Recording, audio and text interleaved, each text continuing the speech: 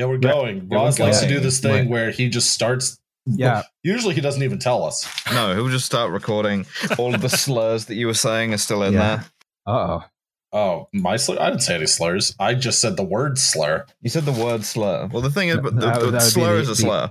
The S word, yes. It's because, listen, I have spent the last 2 days fighting Barstool Bros, and my average... Love that for you.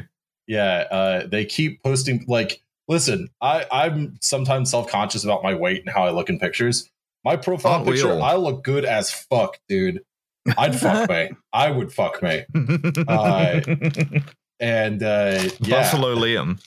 Yeah, I'm sexy, man. It's not my fault. All right. With that a wonderful self-confident opening.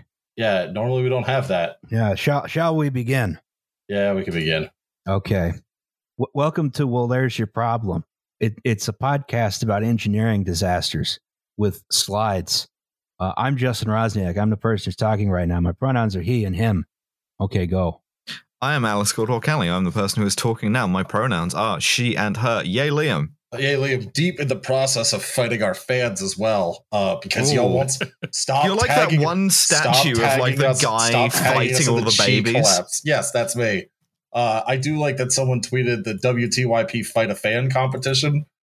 Maybe we do a giveaway. Good idea. Where you get the chance to fight me. That's pretty tight. Hi, I'm Liam Anderson. My pronouns are he and him. And we have a guest. Yes, indeed. Hi, I am Jason Slaughter from Not Just Bikes, and my pronouns are he, him, and in Dutch, that's hi and hem. Oh, okay. And are you recording? No, you know what? I'm not even going to make the joke. No,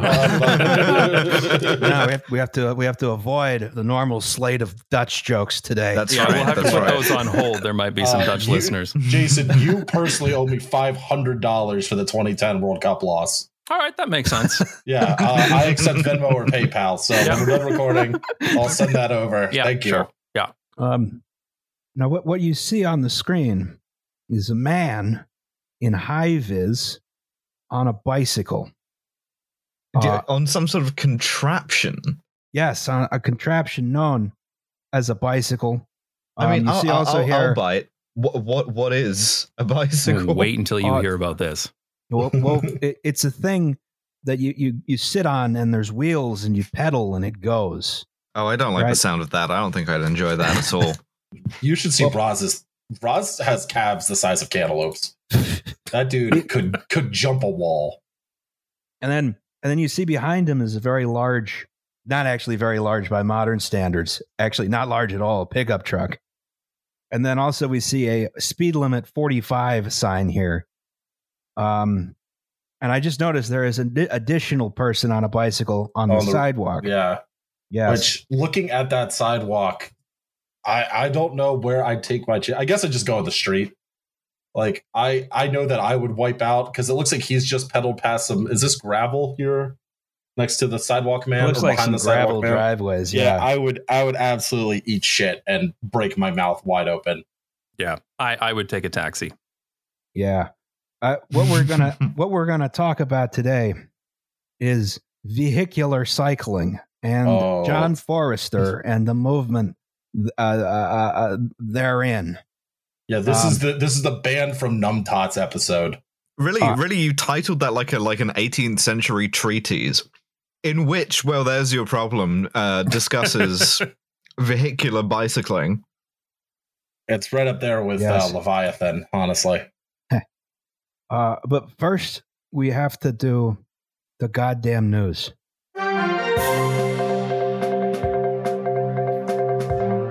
Is it the cheese collapse? Did we do the cheese collapse like everyone was yelling at us? It's in the notes. That doesn't look like a cheese collapse. It's in the notes. This is be a really big cheese collapse. It's in the notes. This is a fertilizer factory in Winston-Salem, North Carolina. Krispy Kreme. It is North Carolina, right? Yeah, it's North Carolina. It's where Krispy Kreme is and where Wake Forest University is, because Wake Forest University moved out of Wake Forest and moved to Winston-Salem, but kept the name.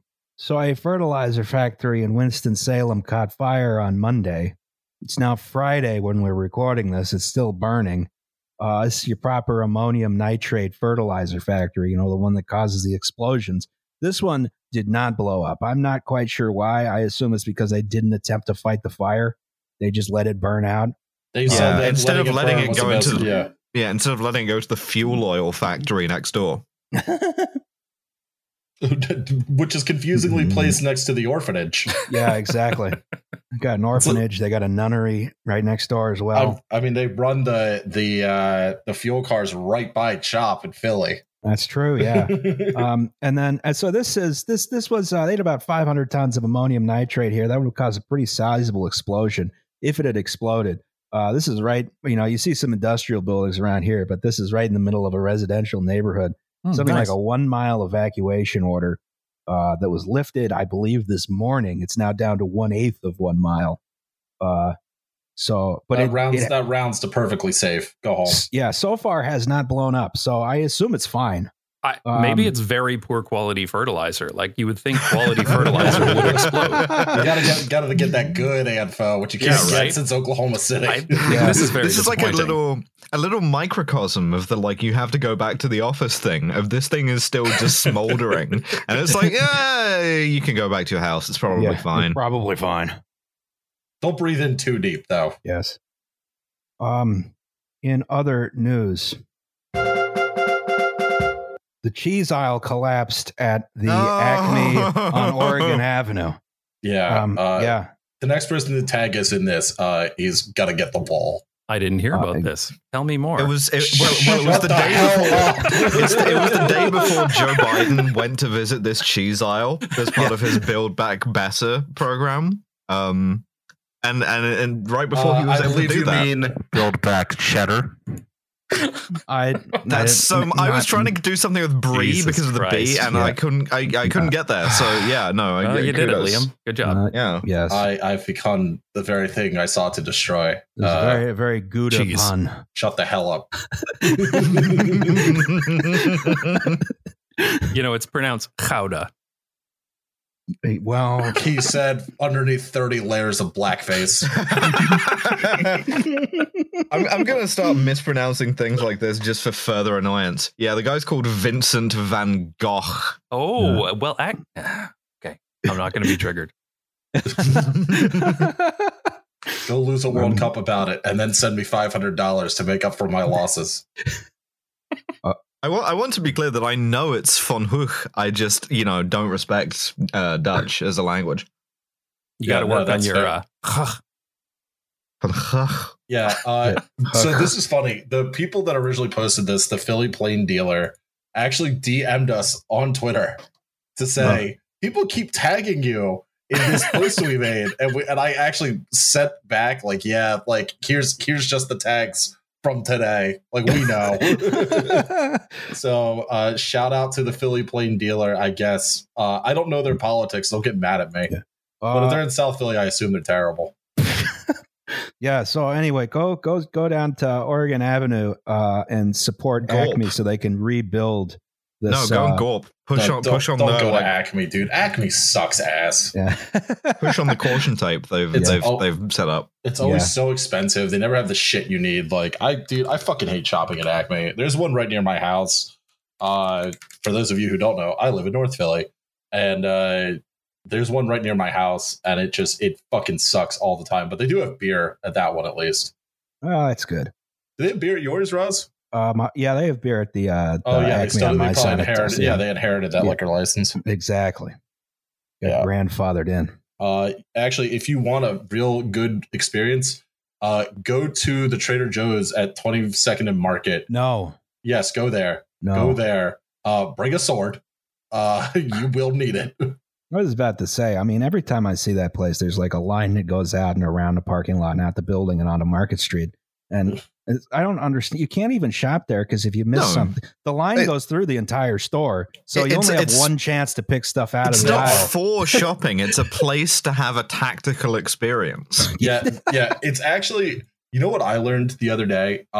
Pico has 2 employee-only surface lots. In between, you know where the Pico building is and then the Trader Joe's and how there's 2 surface lots there? Yeah. Those are just Pico employee lots. Really? And you can just park there and go to Trader Joe's if you're a Pico employee. Wow. So I don't know what I'm going to do with this information, but I guess I'm getting a going job to at Pico. I'm not fucking getting a job at Pico. I can't answer the phone right now, dude. I'm recording. That's the guy from Pico trying to call you to offer you a job. He's trying to headhunt you. Yeah. I don't know. Is there like even a good, like, what's a good grocery store in Philly? That's the real question. I think you have to go to like the Fresh Grocer on 56 to get like a good grocery store that's worth going to. The Aldi's fine at whatever 43rd and Chestnut. Welcome back to Philly Talk, where we're just talking about podcast. It's a podcast about supermarkets. I will say, actually, I like the Giant at 23rd and Arch. I can tell you about my local Albert Heijn. I don't know what that is. I don't know what that is. Some kind of freak Dutch supermarket. There's also Jumbo that's pronounced Yumbo. Yumbo. I like that. Personally, as a Scot, I love to go to Big Tesco. Some of my favorite shit to do. Yeah, I had a nice Tesco Metro around the corner from where I lived in London, and that was where I did all my shopping. Exciting shit. The call was to let me know that I brought my girlfriend's sister's laptop back from the dead. Don't contact me about tech. I'm not having a good day with it. There's a Giant now on Delaware Ave, Roz. You could just bike there. I'm not going to bike to Delaware. Why don't you go to the Acme on Grace Ferry, dude? That's a good one. Well, I guess they fixed the bridge so you can bike over it now. Yeah, this has been grocery store on this. Listen, I'm a woman of some patience, but not infinite patience. So bikes. Okay, you can use a bike to get to the grocery store. Now, if you'll look at the diagram I've drawn here. Yes. Okay, I have a video about that. What's everyone's experience here with bikes?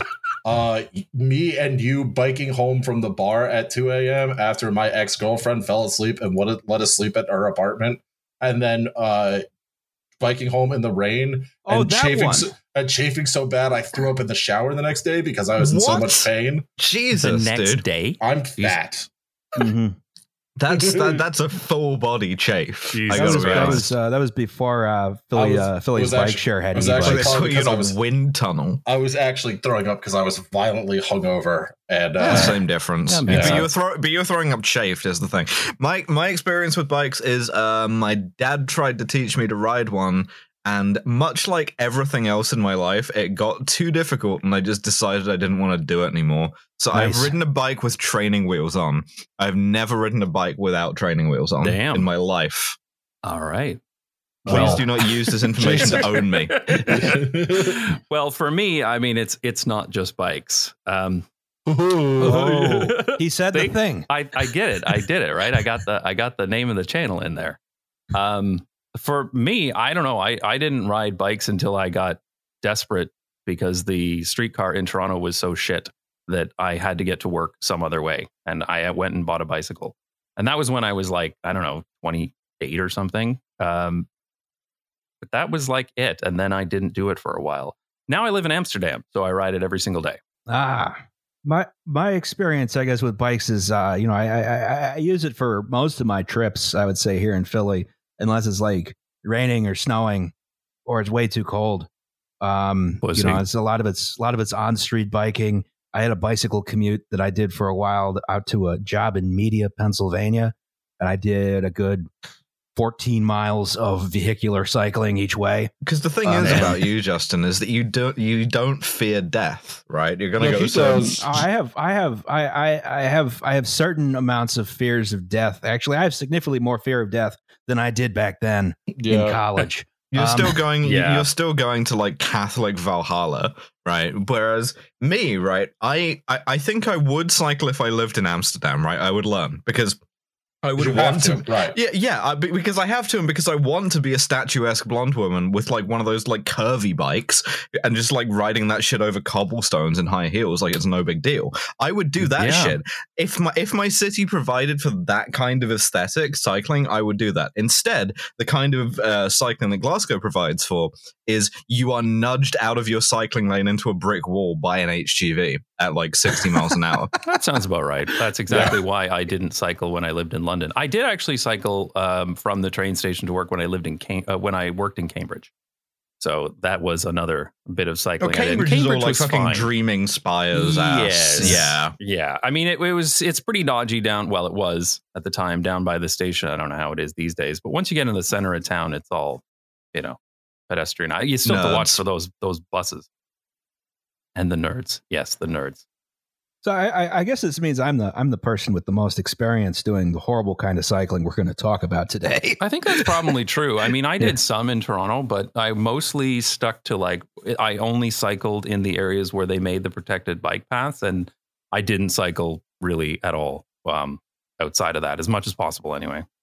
Yeah, Roz is familiar with I do love your stories when I come over. And I tell you how I was almost assassinated, and you tell me how you were almost assassinated. Yes. Well, I'd say the worst part of that commute was like the last mile on Providence Road, because it was mostly all low-speed roads until that last mile where you had Providence Road. It's like a 2-lane road. It's signed for 35 miles an hour, and everyone does 70. That sounds about right. And there's no shoulder, and you're just sort of crammed over there at the edge. Because it's also dead straight. So it's like I have no excuse to not let people pass. I am so happy you don't work there anymore. Jesus Christ. I only did it twice a week. I took the train over other days. Yeah, I know, because I drove you to the train. Yeah. Because I had to drive out to fucking King of Prussia. Build the train to King of Prussia. There's some difference of opinion on that, but that's outside of the that's the purview. Outside the beyond purview the of scope podcast. of this podcast. Yeah. All right, back to grocery chat. So bicycles, they sort of show up around the 1810s. You get your early push bar bicycle, your dandy horse, right? That's just it's a piece of wood with 2 wheels. I know, it's like that they were that rich. Sounds like a homophobic slur. I'm not gonna lie to you. Dandy horse. It's so funny to see those, I guess, drawings from back then, because there's these rich dudes in these fancy dress going around on these bikes without pedals, like the kind of things that 2-year-olds cycle on today. It just looks so ridiculous. This was the most dignified way of getting around at that point. Oh, yes. Yes. By the 1860s, the type of bicycle we now call a penny farthing was developed. It's the one with the big wheel still and the in small use wheel. in Shoreditch. Every once in a while, I see someone. There's like a group of a couple guys in the city who ride penny farthings on the Schuylkill River Trail, and every time I see them, I'm like, these chuckle fucks. That's why Roz carries around a spear gun. Yeah. You look at they're even like modern penny farthings, like they have like modern composite frames and crap like that, like racing stripes. It's a racing penny farthing. The penny farthing Super Ligara. And then by the 1880s, you see sort of the first recognizable modern bicycles with the 2 wheels that are equal size. You got the chain and the pedals, you got all this crap. Yeah. Whoops, we accidentally invented one of the most efficient methods of personal transportation as a joke. One of the most efficient methods of locomotion of living beings, period. That's pretty shocking, yeah. Yeah. I mean, this is the problem with nature, is they couldn't figure out how wheels worked.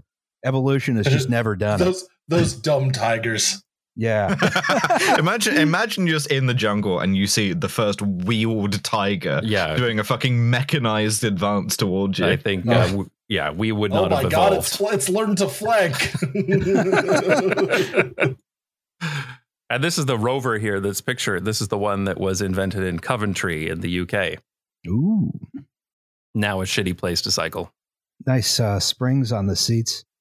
I should say, I've walked 2 miles today in the freezing cold, and I'm eating dinner because it's my first chance to do so. I'm not intentionally freezing Jason out so that everything he says is followed by a solid 5 seconds of dead silence. I am doing it on purpose. Yeah, we knew that.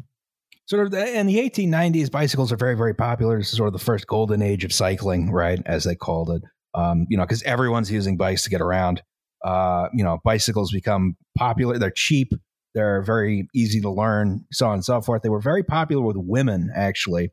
Oh, yeah. It's an early implement of feminism. It is an early implement of feminism, because women could now leave the house without the company of their husband and travel long distances very easily. And they had those step-through frames for the dress. Oh yeah, absolutely. It's like one of the two terrors of the Victorian man, the bicycle and the postbox, because she can fucking she can write letters to anybody, including like other dudes, without you knowing about it, without her having to talk to anybody. Can you imagine? Then she can go and cycle off to meet them and get fucked by them. Whereas previously, like, you know, the Giga Chad, the next village over, has to have like a horse, and that's like a limiting factor. She's mailing a daguerreotype of her ankle. I am so hard. Stop. Cannot wait to see you at the next county ball. And a daguerreotype is like an insulting daguerreotype. Daguerreotype, excuse me. Listen, I just watched a Telegraph joke, so now bicycle usage sort of starts to taper off in the early part of the 20th century, though, and that's because of some of the stuff we did to streets, right? Ruined them, yes. Fucked them up. This is Dock Street in Philadelphia in 1906. Wow. You just said that like you were a native of here, and I am so proud of you. Philadelphia. Good for you, Roz. That's like when I say Toronto. Yeah, the second T is silent, otherwise they hurt you. Yeah. You gotta watch CP24 and sort of squint to see what's happening up in the corner. It's like disassociating. Yeah, it's great. When it's up in the little TV in the bar and you're trying to read the news, the goddamn news. Yeah, and there's too much text. You're overwhelmed. It's great. Fantastic. Just sort of let it wash over you. True Canadian You know this experience. shit has happened to me when I start calling it Glasgow, which I will never do. Glasgow? Yeah, like Glasgow or like It rhymes with Tesco. Yeah. I have a useful instructional drop here of how not to say the name of my sissy from the movie The Thomas Crown Affair. Not bad for the wee lad from Glasgow. Glasgow. That doesn't even feel real. Because it isn't. I don't even know where I am, man. Philadelphia for your sins. So your pre-automobile street, you got horses and carts. You got a distinction between the sidewalk and the cartway, right? The cartway is the roadway. The sidewalk is the sidewalk, right? But the cartway is sort of, the carts go there, but you can also walk there. You might not want to because it's full of horse poop, but you can do that. This was the amazing thing. The fact that you could walk anywhere you wanted and the sidewalk was there so that you didn't have to step in horse shit. It wasn't like you had to walk on the sidewalk. It was there for your convenience. And there's no like marked crossings, right? But in the later stages of this, you do get some like traffic signals, right? Like fucking boards that you swing out that like say stop and go, right? I think the first documented like formal traffic control was on London Bridge, I think in like the 1600s. Before the fire, they separated it into two-way traffic. Wow. That was but I guess the first separation though was the sidewalk and the cartway. Ancient Roman cities had that. It's been there for a long time. That's because they did have marked crossings because they had stones that you could step over the tracks, so you wouldn't get like shit on your sandals while you were trying to cross the street. The street was literally an open sewer. Yes, that's also true. Well, then we developed this thing called a car, and the cars go fast. This is, I believe, I don't know what to think about those. Yeah, this is, I think, Michigan Avenue in Chicago, and you start doing lane markings, you start doing traffic control devices like traffic lights. I like this left turn only lane here because they have you turn left before the island here, and also this arrow is very stylish. It's cute. Traffic. Like, yeah. I do love these old streets though. Like they don't have any lane markings. You just it's still a free for it's all. like being in South Philly now today, so no one knows how illegal what you're doing is. But with these the mass-produced automobile, of course, everyone's driving fast. That means the automotive industry invents the concept of jaywalking. They have to kick all the people off the street so people can drive the car faster. Yeah, this is not a thing in the UK. So, like, jaywalking is when you cross the street not at a marked crossing, right? Yeah. And it's so funny when I first moved to the UK and was working in Cambridge, I used to like wait for the lights. And I remember one of my coworkers said, "You cross the street like a Canadian." That feels like a slur. You wait for the little green guy to show up. Yeah, absolutely. Whereas I have only been yelled at for jaywalking once. It was in Jim Thorpe, Pennsylvania. And I was like, you expect me to walk all the way down like 500 feet that way and walk off 500 feet back? Everyone jaywalks in Jim Thorpe anyway. It's a tourist town. Fuck off. I couldn't figure out what the guy was yelling at me for like 5 minutes until he and then jaywalking. I forgot that was a thing. Not a real crime. Got it. Okay. So dude. Yeah. This jaywalking thing it's an American thing, but it kind of has culturally come to Canada. Like where I'm from in Ontario, Canada, jaywalking is not a law. Like there's no law against jaywalking, but everybody thinks there is.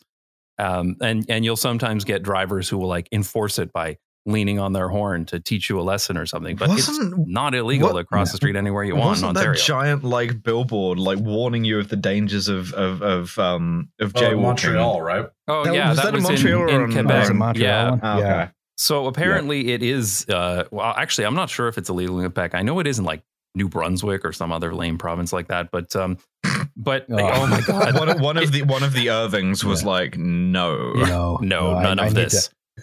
I need to run a pipeline through here.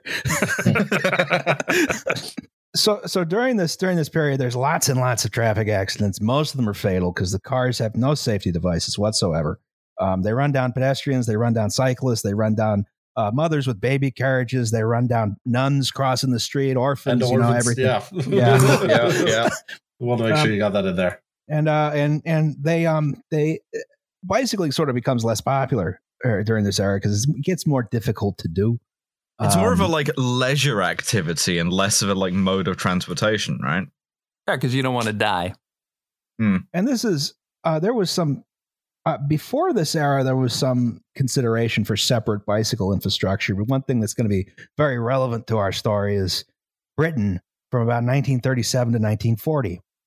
There was a provision in the Ministry of Transport's grant codes that to build an arterial road, local councils must include 9-foot cycleways on both sides of the road. Damn. Right? That's not a bad idea. Well, it's a pretty good idea. Yeah. Mm-hmm. I don't think they have that anymore. No. I'm not seeing a lot of 9-foot cycleways. Yeah. Well, a lot of them are still there. They're just overgrown. No one maintains them. Actually, it's like Stevenage has a whole bunch of them, apparently. I don't know. Yeah, I've never been to Stevenage. Stevenage. I've just been through the station on my way to Cambridge. It's quite enough, I think. They built 280 miles of road with these 9-foot cycleways on both sides. And some of them were very high quality, done by people who, considered the implications of having these cycleways. How do you treat intersections, stuff like that? There's not really any formal design guides. And the others were like, the local council was like, all right, yeah, we'll pave something, whatever. I don't give a shit. And those were really bad ones. Yeah, I remember reading this stat. I think it was on that blog, A View from the Cycle Path. He's a British guy who lives in the Netherlands now. And he had some stats that said that there were more people cycling in the United Kingdom than the Netherlands until like 1974 or something like that. Oh, wow. That sounds about right. Huh. You got, a lot of those old villages are very well set up for cycling just inherently. We gotta return. Going to be trads for this shit. Well, it's like Absolutely. How Philadelphia has the highest mode share of cycling of any major U.S. city, despite having barely any cycling infrastructure. Blow me, New York. Yeah. Is that just because like shit's close together there? Everything's close together. The streets are very narrow. Beside the Northeast, yeah. The streets are very narrow. Yeah. Honestly, there's parts of the city where you just shouldn't drive. You could theoretically, but like it's much easier to get most places with a bike, especially like South Philly. Yeah. I wonder if Glasgow was like this before we ran an enormous motorway through the middle of it. Yeah, that's a bad idea. Oh, but Glasgow has that nice like circular subway that you've had since forever and never did anything else. What we should do is take the trains out and you can just cycle through it, just underground. Put you on the rails. Hell yeah. Don't do that. Yeah, it'd be like cycling Hyperloop, a cycle loop. So someone proposed that in London for abandoned underground tunnels. And the issue being there's not that many of those and they don't go anywhere useful. They don't form a useful network. You think if they went somewhere useful, there'd be underground trains in them. Yeah, that's a good point. I could cycle, 500 feet from Aldwych and back. Yeah, you can go through like an old continuity of government bunker. Great. Right. Oh, that'd be pretty fun, though. That would be fun. So, surprisingly, who comes out against this cycleway plan? It was the British Cyclist Touring Club, right? What? Why? Because they knew these cycleways weren't great. They weren't going to be very well maintained. But the main thing was it ceded the main roadway to cars. They couldn't bike on the street anymore. They had to bike on the path. This is still a particular thing of the British cyclist to this day. It's like you don't have to negotiate around the traffic because you are the traffic. Yes. And it's like, fair enough. Like in principle, yeah, you have as much right to be there as a car.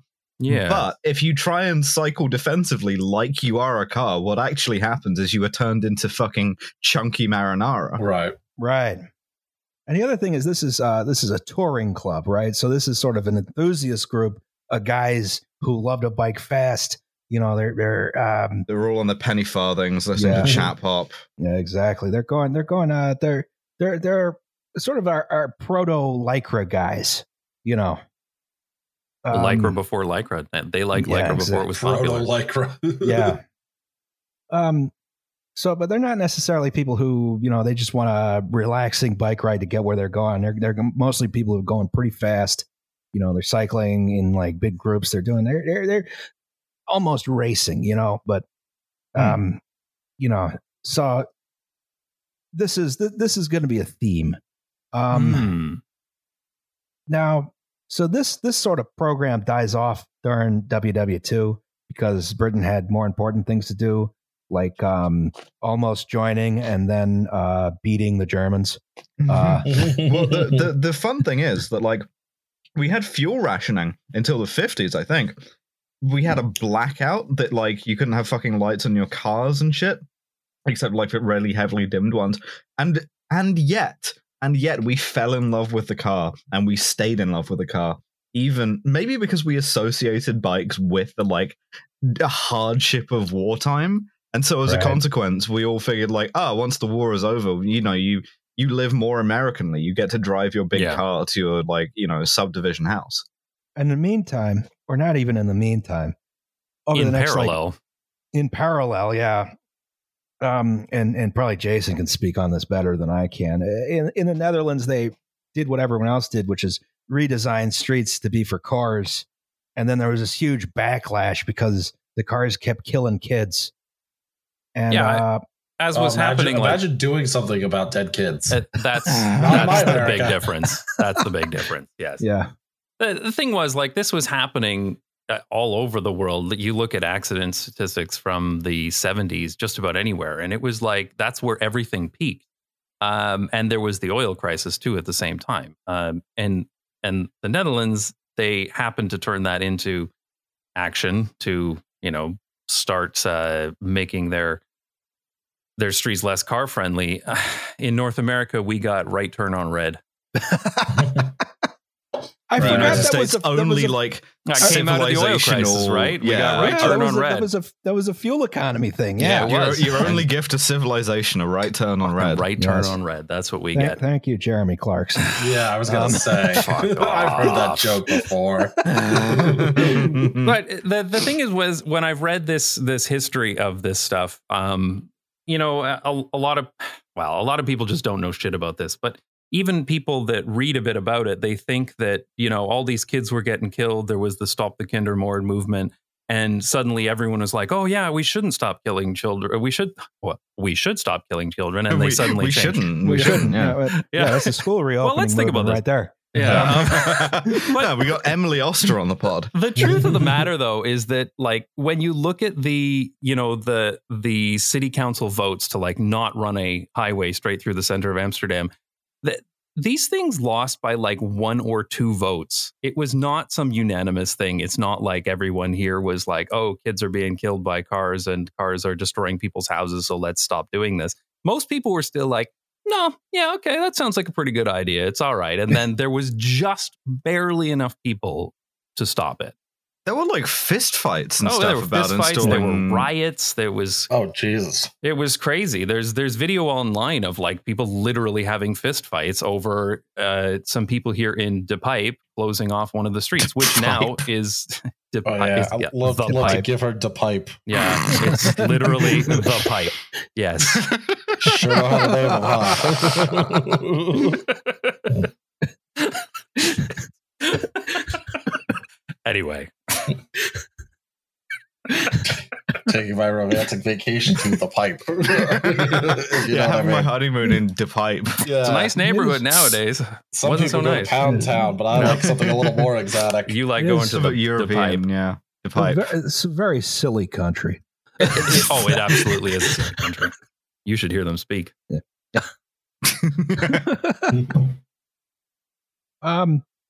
Now, Jason has done several slides here explaining some of the theory of cycling, especially as it applies in like places like the Netherlands, as opposed to what we'll discuss later.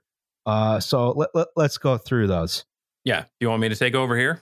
Oh yeah, that's a good idea. Yeah, right. you be Let's Justin. do this. Yes. Hi. Congratulations. Hello, You've new Roz. Death to old Roz. Congratulations, you've been promoted. Welcome to Well, There's Your Problem. It's a podcast with slides. So here is the this actually comes out of Portland, this first one. This is the type of cyclists. And this is the idea that there's basically 4 different types of cyclists. There's INTP, EFTJ. Yeah, exactly. Capricorn. It's the Myers-Briggs of cycling. Active service. Mercury rising. So we have our strong and fearless, the people who are willing to get on a bicycle, like they just love cycling. They'll bike no matter what.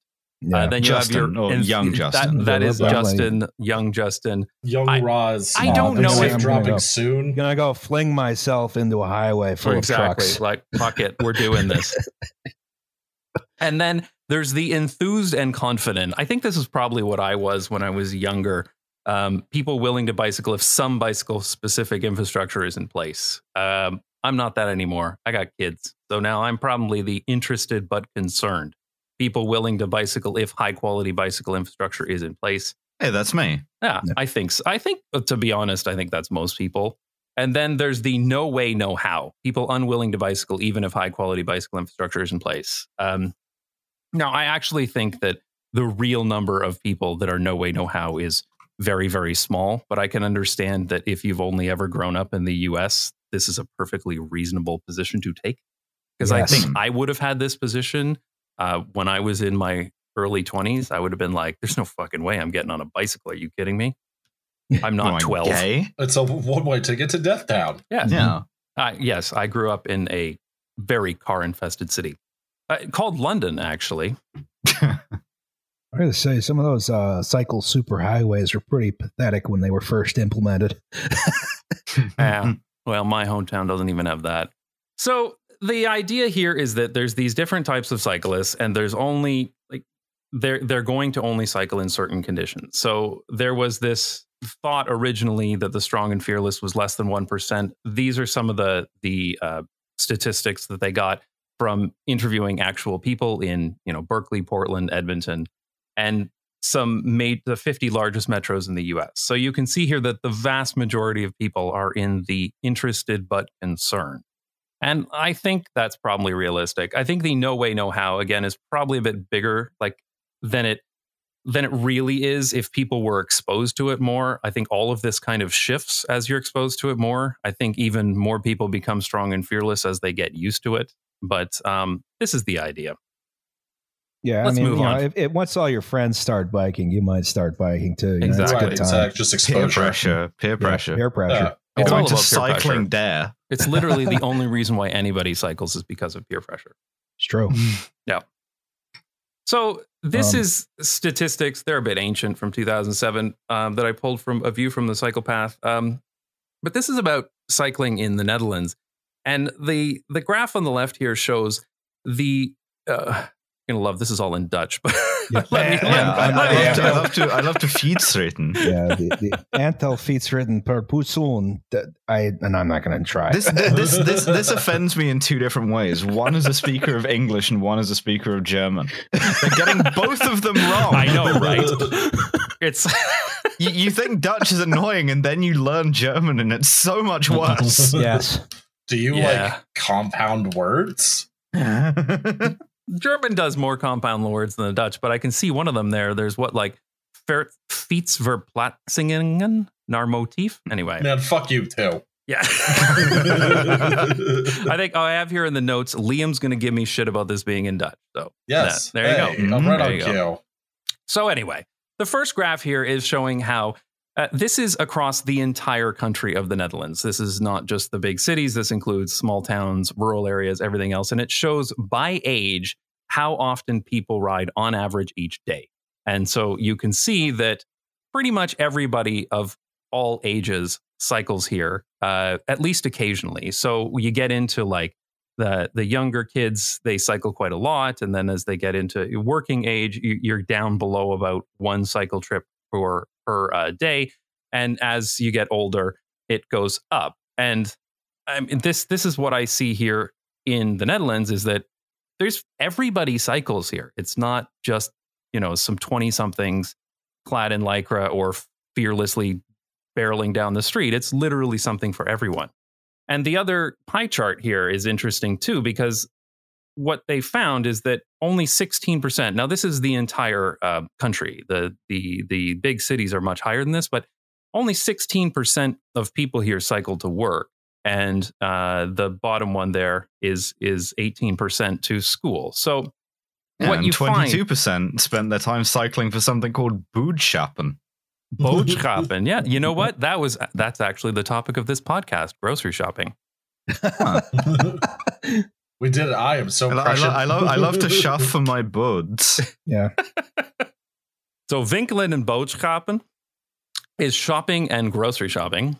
And you can see it's 22%. So and this is another thing that's really interesting about the Netherlands is because when you talk about cycling in other countries, everybody's focused on the commute. It's right. Getting people to cycle to work. There's lots of people here who drive to work, take public transit, walk to work, and they still ride bicycles. And I think that's what's interesting, because if you looked at this from the mode share point of view that they talk about in the US, only 16% of people ride a bike to work. So that would be the bicycle mode share. But and it's interesting because this is borne out in other forms of transportation engineering, especially here in the United States. You have whole systems like commuter trains are geared exclusively to the 9-to-5 work commute and nothing else. Right, Yeah. Roz, what was it that you struggled with? Was it VRE? Not VRE, that only ran... Virginia Railway Express. Yes, it ran trains in the morning into town. It ran trains in the evening out of town. It was horrendously inefficient because in order to do 6 trips in the morning, they needed 5 train sets and 5 crews. And then they did 6 trips in the evening with that same. And there was a split shift in the middle, which must have been miserable for the people working there. That's always been sort of my thing with SEPTA, exclusive of the trolleys, which run basically 24 hours. And I guess used to run basically 24 hours. Yeah, you're right. I'm still getting used to the new normal. I always think about this with even getting to fucking Manayunk, which is 5 miles from us, if that is impossible. Just based on, we've stopped running the trains at 9:30 p.m. Yeah. And it was the same thing with the GO train in Toronto when I lived there many years ago. It's better now, although there's still some lines that run exactly like what Roz was talking about. There's 4 trains that come into downtown, then they sit there on the most expensive land in the country for the day, and then the 4 trains go back to the suburbs. But you could certainly do this with like commuter suburbs in London, where I grew up in southeast London. Yeah, the only borough of London with no tube stations, and so like if you wanted to do anything in the city that wasn't work, get a fucking night bus back. Exactly, and, take your life in your hands. Because if you want to take the train back home, then you better be ready to like leave whatever you're doing at 9 p.m. Yeah, that's the thing that really pisses me off. Is like I used to work in King of Prussia, and for those of you who are not familiar, it's 12 miles outside of Philadelphia, and I had to take 3 incredibly shitty buses on 76, and my commute was like an hour and 15 minutes or something. And it was just, and then like getting home, they just stopped running the buses basically, so they were on 45-minute or an hour headways, and it was just like, okay, I can only take a car. This fucking sucks. Like, I don't want to do that. The last VRE train out of Washington D.C. Union Station was at 6:50. That's absurd. That's ridiculous. I'm not hanging out with my friends at the 9:30 club. I can tell you that much. You're getting fired for leaving work too early. Yeah. Yeah, I used to do the reverse commute from London. This is London, UK, not London, Ontario, Canada, to Cambridge, which is Cambridge, UK, not Cambridge, Ontario, Canada. And I used to go the reverse commute, but I could still get a train back at 12:30 a.m. Now that was the milk run that went to like Hatfield and Stevenage and everything, and had every single drunken kid that would go to Cambridge because it was more exciting than where they lived. But you could do it, anyway. What I find with this cycling discussion that's so frustrating is that if you look at this, there's so many types of trip that people do on bicycles in the Netherlands. And it's not just about work. Like there's lots of people here, lots of people who will drive to work, but they will still go visit their friends by bicycle. They will do their grocery shopping by bicycle. They will do everything else by bicycle. It's just the work trip, or, if they go on vacation outside of the Netherlands, that they'll drive. Go ahead. No, it's all right. I was just going to say, and that's really lost in the discussion whenever it happens anywhere else. Well, that's a really good point too, because like now, and I understand that, I'm talking about a specific set of jobs, but like with the professional class moving to, work from home, possibly forever, or at least hybrid, like that, I feel like we have to sort of de-emphasize that to a point. Yeah. Because like, you're right. Like people do other shit, not just going to work. Well, I was just working on a video, and I actually mentioned this in my Houston video too, that there's this national travel survey in the United States where they look at all car trips, and the average commute, I think it was 16 miles in the United States, but it's something ridiculous, like 45% of all car trips in the United States are 4 miles or less, or 3 miles or less, which is ridiculous. Yep. That's like 5 kilometers. And that's 45% of all trips. And that's in the US, where the cities are designed for driving and the trips are still that short. It's ridiculous. It's bizarre. But the thing is, like, you look at it, and it's the same thing in my hometown, London, Ontario, which on my channel I usually call fake London, so that it's clear which one I'm talking about, because I have lived in both. But in fake London, like, there are so many trips that I would take if they may only be 1 or 2 kilometers, but walking there sucks and cycling there is a death wish. So of course you're going to drive, but it's stupid. That's exactly my experience with getting to Rod. So Roz and I live on opposite sides of Philadelphia now. And like getting there on public transit would be, it's not that long of a drive, but it's very long on public transit because I just don't happen to be in a transit corridor, and that fucking sucks. Right. Because like I want to get drunk with my pal, but I can't. And this is the thing I find in the Netherlands is that the thing that's really remarkable about the cycling is that cycling infrastructure is literally everywhere, absolutely everywhere. And I'll get into a couple of it in the slides here, but you can go anywhere you want by bicycle. And there's lots of trips that you won't do by bicycle because public transit will be faster to take the train. It might be faster to drive, whatever. But there's just a ridiculous number of trips. You could do it if you wanted to. If there's any trip you want to, you can do it. And so if it's like 5 or 6 kilometers or less, then I'm guaranteed going to cycle it because why wouldn't I? Oh yeah. We should keep moving. Yes, we should keep moving. So let's talk about right hooks. Yeah. So this is one of these things where we'll get into it with vehicular cycling, but this is one of the things that people talk about with vehicular cycling is that these bike lanes, they say, are dangerous because as soon as you get to the intersection, you're going to get hit by a car.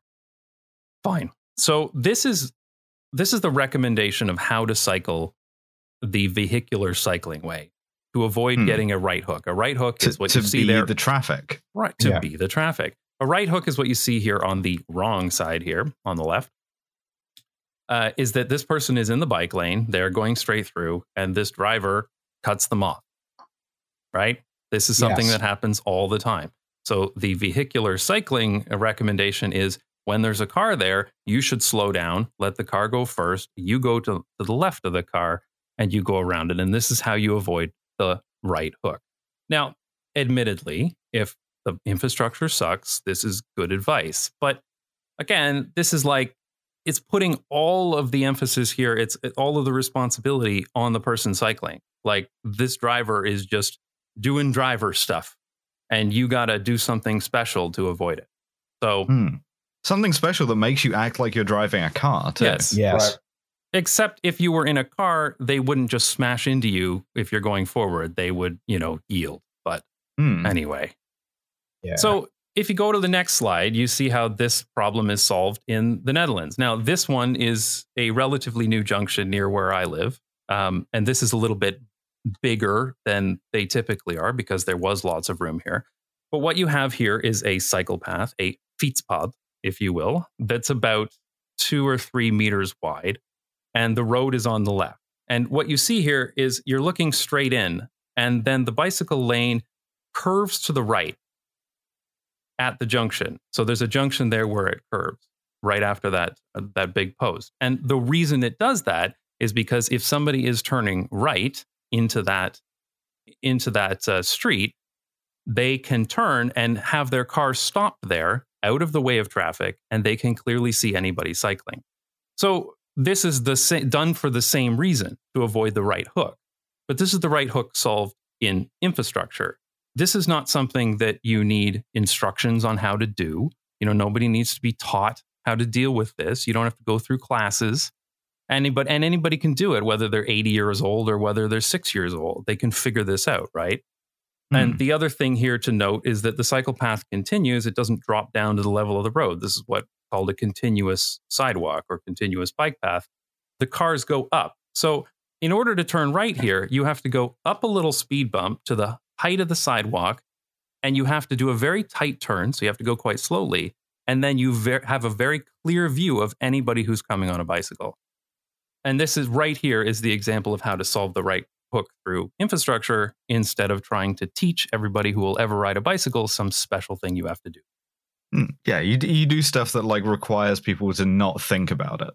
Yes. It's I fucked that up. That does not require people to think about it. Not that fucking empties your brain and you just you must achieve a Zen state. Yeah. The hierarchy of safety controls eliminate the problem first. Exactly. And this is become like water and then merge into the bike lane. And this is what they call, I don't remember the Dutch for it, but it's basically like self-explaining infrastructure. Like nobody needs to teach you how to do that. It's probably like a self-explaining infrastructure. Yeah, well, it is infrastructure, but I don't know about See how fucking I have your number, the Netherlands. So anyway, you can move to the next slide. That's an example where there was awful lot of space to do it properly. This is from a video by Bicycle Dutch. Who anybody who's interested in this should go check out the Bicycle Dutch YouTube channel. This is called Junction Design the Cycle Friendly Way or something like this. It's a video he's had for like 10 years.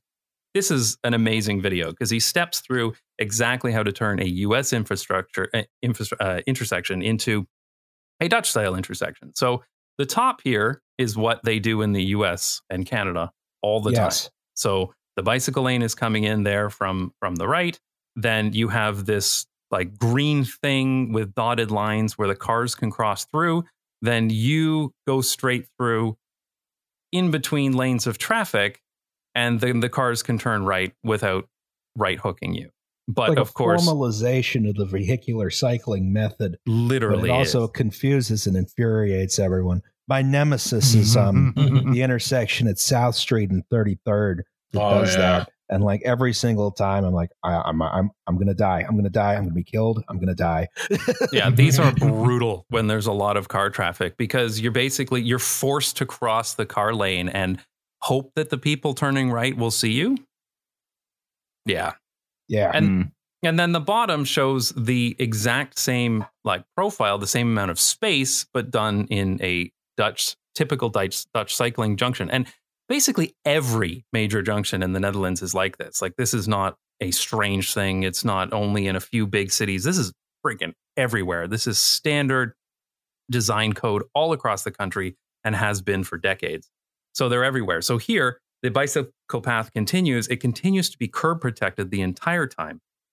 The cyclists go through and they have this island, this little traffic island that I think Roz can circle. He can John Madden it. Yes. There you go. And as a cyclist, you can turn right here and you never have any interaction with cars at all. If you go straight through, you do. But the cars have to turn on such a steep angle that when they turn, it is much easier to see anybody who's cycling. So you just get a better angle of intersection between the car lane and the bicycle lane. And again, this is such a simple thing, right? Like, it's just a different putting curbs and concrete down. Really simple thing to do. But, the top is still being built all over North America, like as if nobody's heard of this Dutch infrastructure that's been around for 30 years. They actually just repaved the one at South Street and 33rd. And the main difference is that they removed the green paint. That helps. Why? That's good. Dude, people from Penn cycled like, oh my God. Like, if even because I think part of this is also at least partial the poor people don't cycle bullshit nonsense, but like a ton of people cycle in and out of that specific area because that's where the hospital and all the rich doctors are, and they cross the bridge, and they want them to die too now, apparently. And I know we say pendolenda est mockingly, but I would like the doctors to live. Yeah, I think that's a good idea. I can recommend that.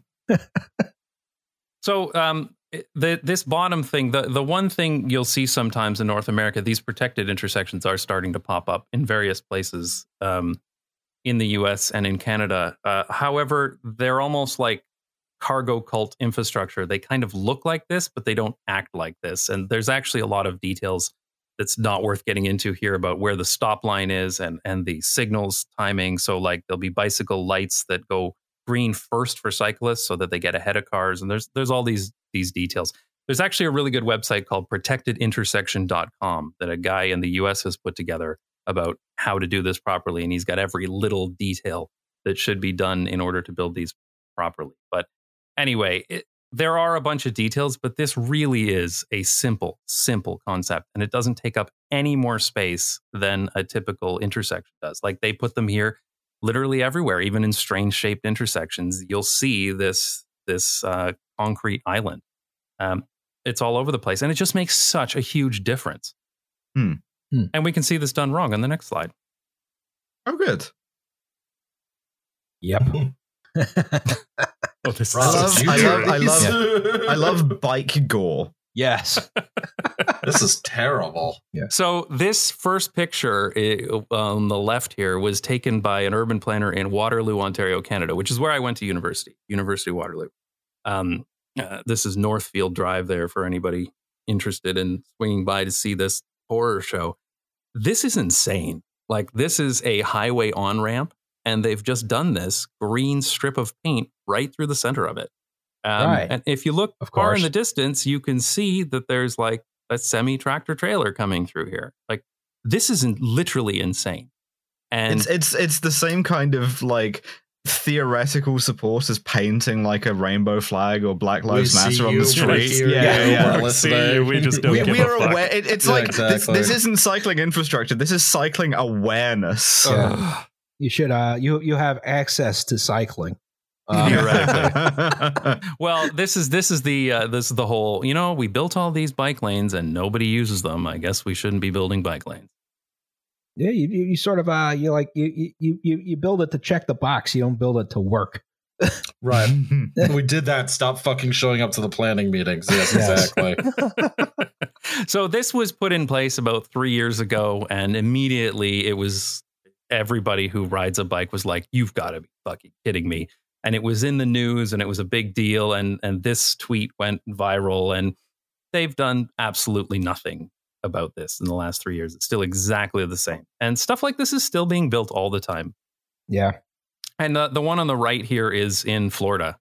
Florida is the flattest state in the United States. It has pretty good weather most of the time, and nobody rides a bicycle there. And it's entirely because of, you're looking This shit. Yeah. Yes, this shit. Exactly. Also, it's much more comfortable to bike in higher temperatures than it is to walk, just because you get the air on your face. Yeah, So even when it's, exactly. like 95 degrees out in Florida and 100% humidity, you at least got the air streaming on your face. Yeah. You feel a lot better. And You yet, can get an e-bike, and you can just ride slower and like enjoy the breeze. Yeah, this is. This every single time I get some jackass coming to my channel and saying, "Wow, the only reason they cycle in the Netherlands is because it's flat." I'm like, Florida's just as flat as the Netherlands is. Or sometimes people will say because you have good weather there, and they've obviously never been to the Netherlands because the weather is shit here. Yeah. Like, I thought the weather was bad when I lived in the UK. It is absolute garbage here. and you got these sorts of treatments. These sorts of treatments at especially exits completely ruin a cycling experience. Like there's a section like this in Philly at the University Avenue Bridge. And as a result, it's completely unusable for cyclists. No one can go there unless they have, some kind of death wish. Nothing ruins a cycling experience like death. Yeah, yes. I think this surprisingly, is we've discovered the fifth type of cyclist. So, but I get people also when I talk about this stuff, and I can't believe I've gotten myself talking about this stuff because I hate talking about this stuff. But apparently I've made myself a YouTube channel about it.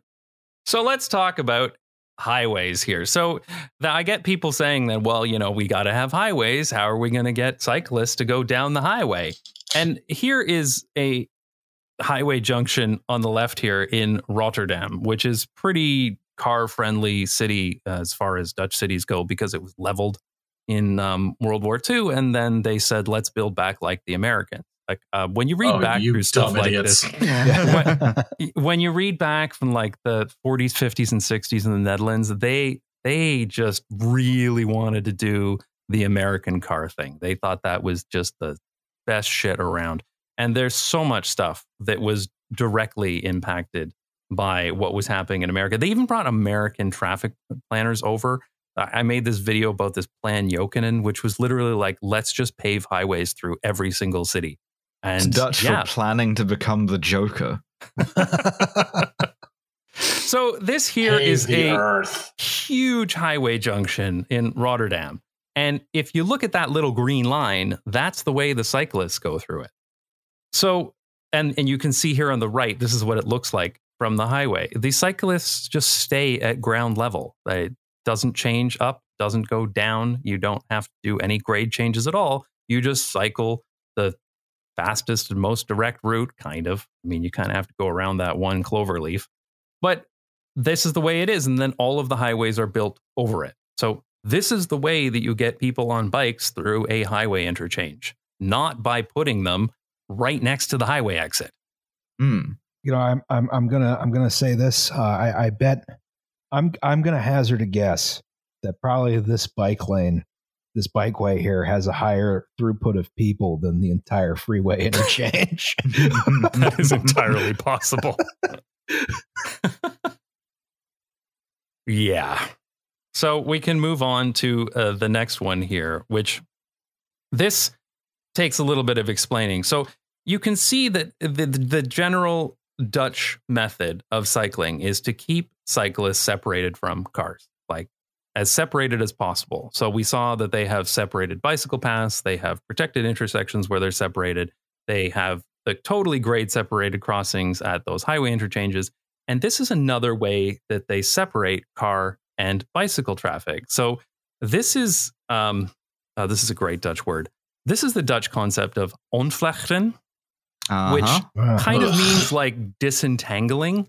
So the way they do the traffic engineering in Dutch cities is they have specific routes that people in cars are meant to take, and then they have other routes that people in bicycles are meant to take. And they do this on purpose. So there are maps available online that will show you, which way you should go on a bicycle, which way you should go in a car. But normally you don't have to think about it much because the bicycle route is the quickest and most direct route. So this one on the left, starting from the bottom, this is like a real bicycle ride I did once. You go out, you turn left, you go straight up, you get to where you're going. You can't do this in a car. You can't do this route in a car because there are several sections in here where they have what are called modal filters, where there is a do not enter sign, or there's a curb, or there's something that prevents you from going through bollards, that prevents you from going through with an automobile. So the cars are meant to take what's called a hoofnet, and they will turn God right. Damn it, dude. Exactly. I know there's a lot of Dutch here. All right, it's a Dutch thing. Deal with it. So if you're driving this same route in a car, you have to turn right and go around. And you can see that this route here on the left is longer for the car than it is for the bicycle. But this is the way that they keep car traffic from going absolutely everywhere. Because certainly everywhere in Canada, cars can basically go everywhere. Like every street can have a car down it, and you can drive anywhere you want. And when you're on a bicycle, you have to take those same routes. But here, the routes that a car will take and the routes that a bike will take are totally different. The one on the right is another example. So here is going from Amsterdam Zuid, south, to Amsterdam Noord, north.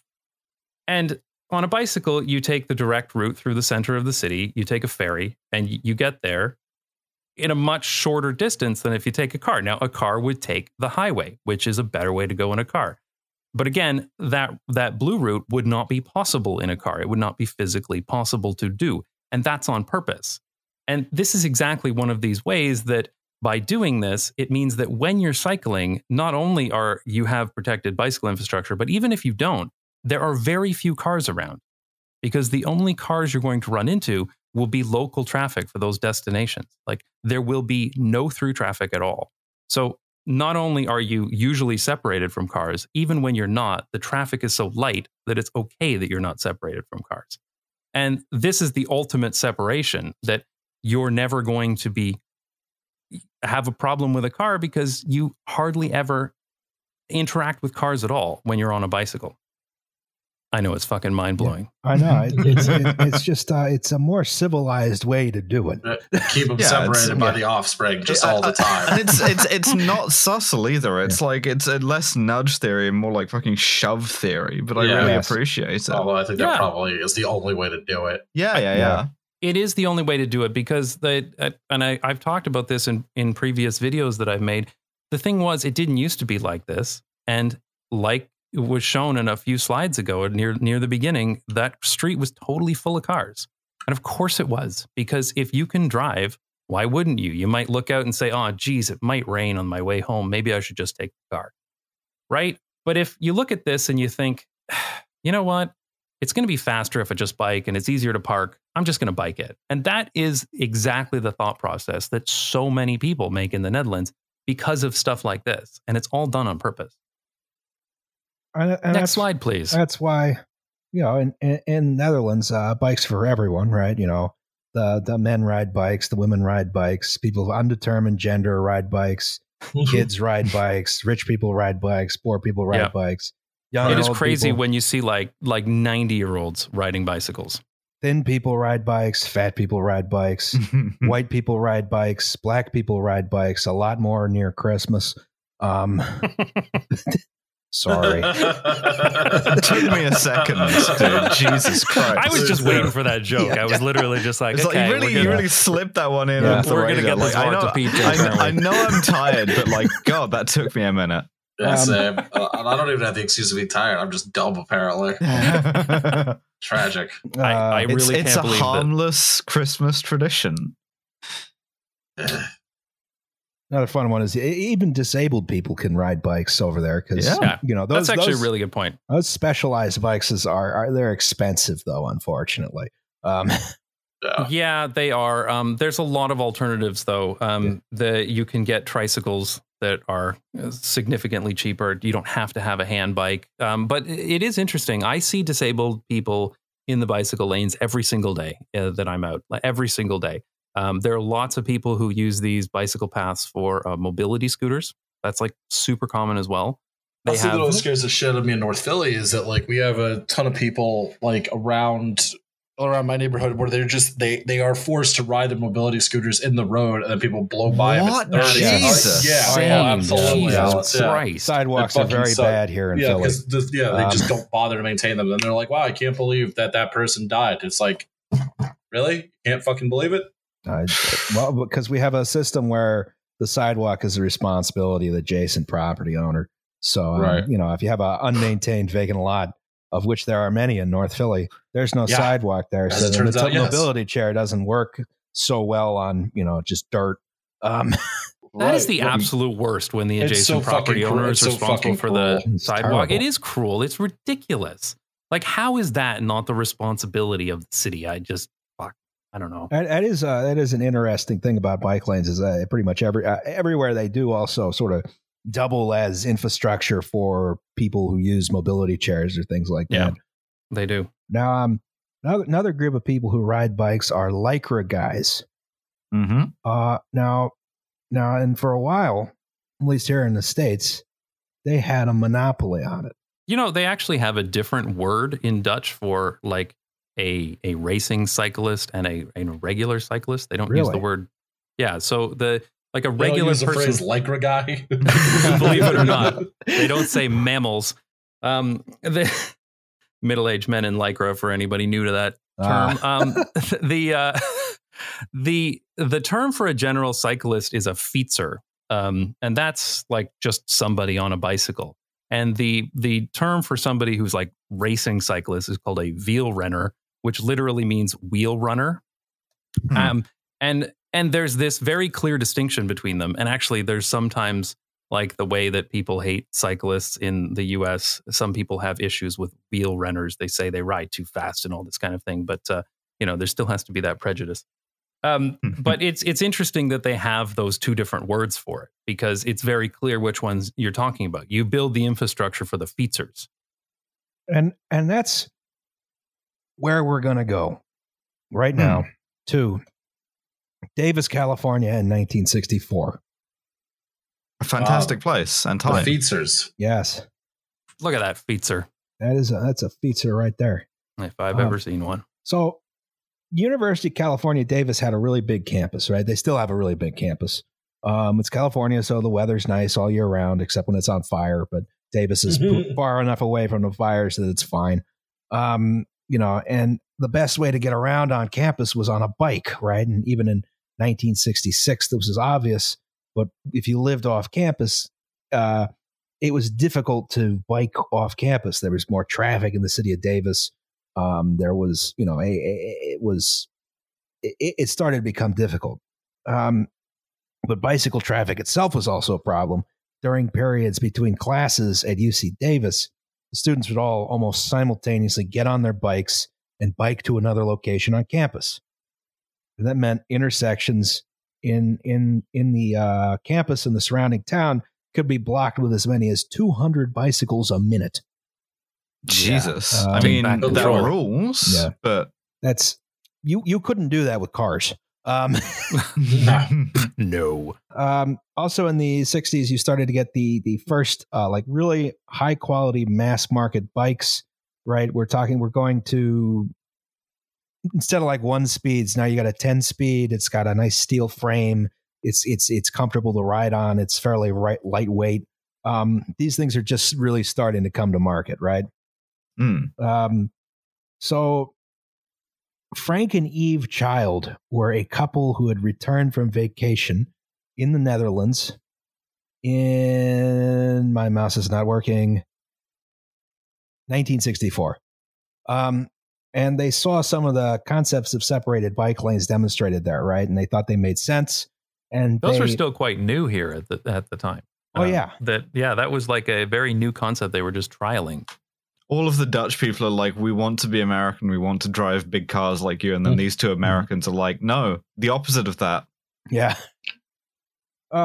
So they thought these made sense for the city of Davis, and they formed sort of the small group of advocates. They presented their ideas to city council, and they blew them off, right? Davis has too many bikes as it is. Separate lanes would solve nothing. And anyway, accidents occur at intersections mostly, so what would separate lanes do, right?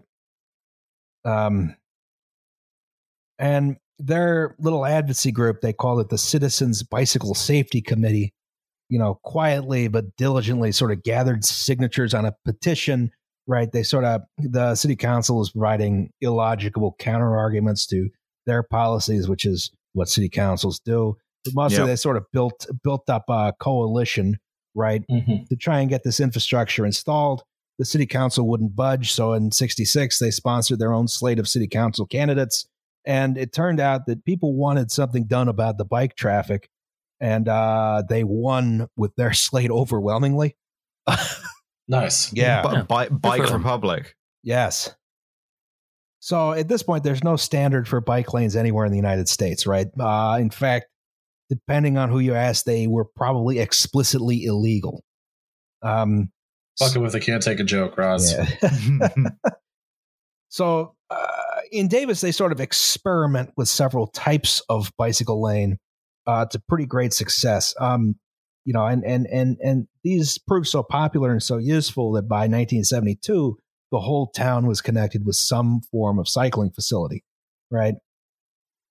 I love that they were trialing this stuff in the 1960s. They were trying out different things. And now today in the 2020s, we still have cities trialing things and trying them out. And let's see if this works. And I'm like, come on, guys. Ask us about Washington Avenue. Yeah, it's about this. Oh, my God. It's like all of this stuff has been done by now. There's research studies done.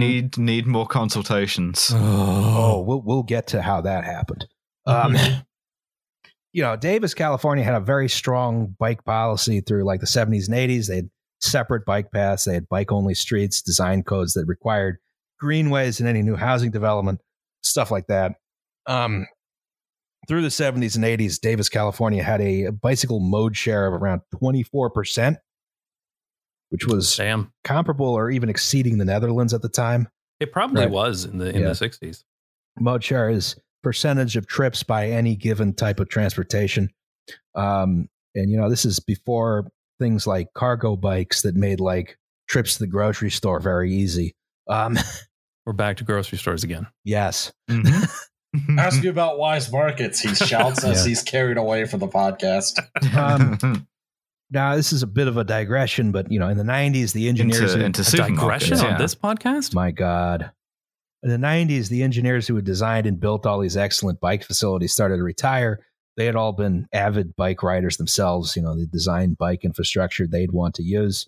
The standards reflected this, but the successors were not so enthusiastic. Davis has since been sort of inconsistent with bike infrastructure, and a bunch of NIMBYs began fighting to sever some of the bike greenways so they don't have to see poor people, right? So that our planning is fucked up in this country. But success in Davis led to a broader movement to standardize and formalize designs for bike infrastructure in California and later in the United States as a whole. And this is going to be important here. This is a street called Sycamore Street, which has since been redesigned with a worse bike lane configuration. That's nice. Yeah. This is a parking separated bike lane, right? So you got the bike lane, and then there's a line of parked cars. And that protects you from getting hit by the moving cars, right? This is one of their original experimental designs. They came up with a few. And they decided the best one was to have the bike lane on the other side of the parking next to traffic because of reasons. Genius level shit. Yes. Wow. But we'll get to how that happened, I think, in the next slide or maybe the slide afterwards. But Davis's experiments sort of spawned more interest in how do we develop standard cycleways for California and for maybe the entire United States afterwards. Yeah, what if you just get your cycle infrastructure out of a book, you implement it, you do it, and then you just, then it's done. Yeah, That's crazy talk. What if you just had a book you could look in to show you what the right answer was? Yeah, it's called the Quran.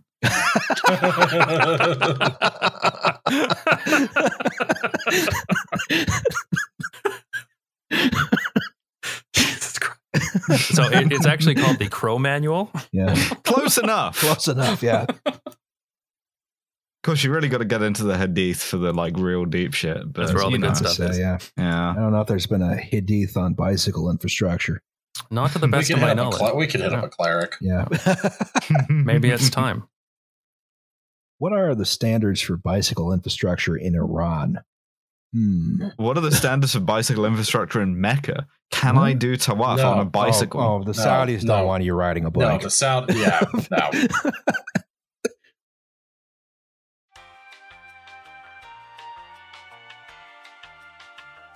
Hi, it's Justin.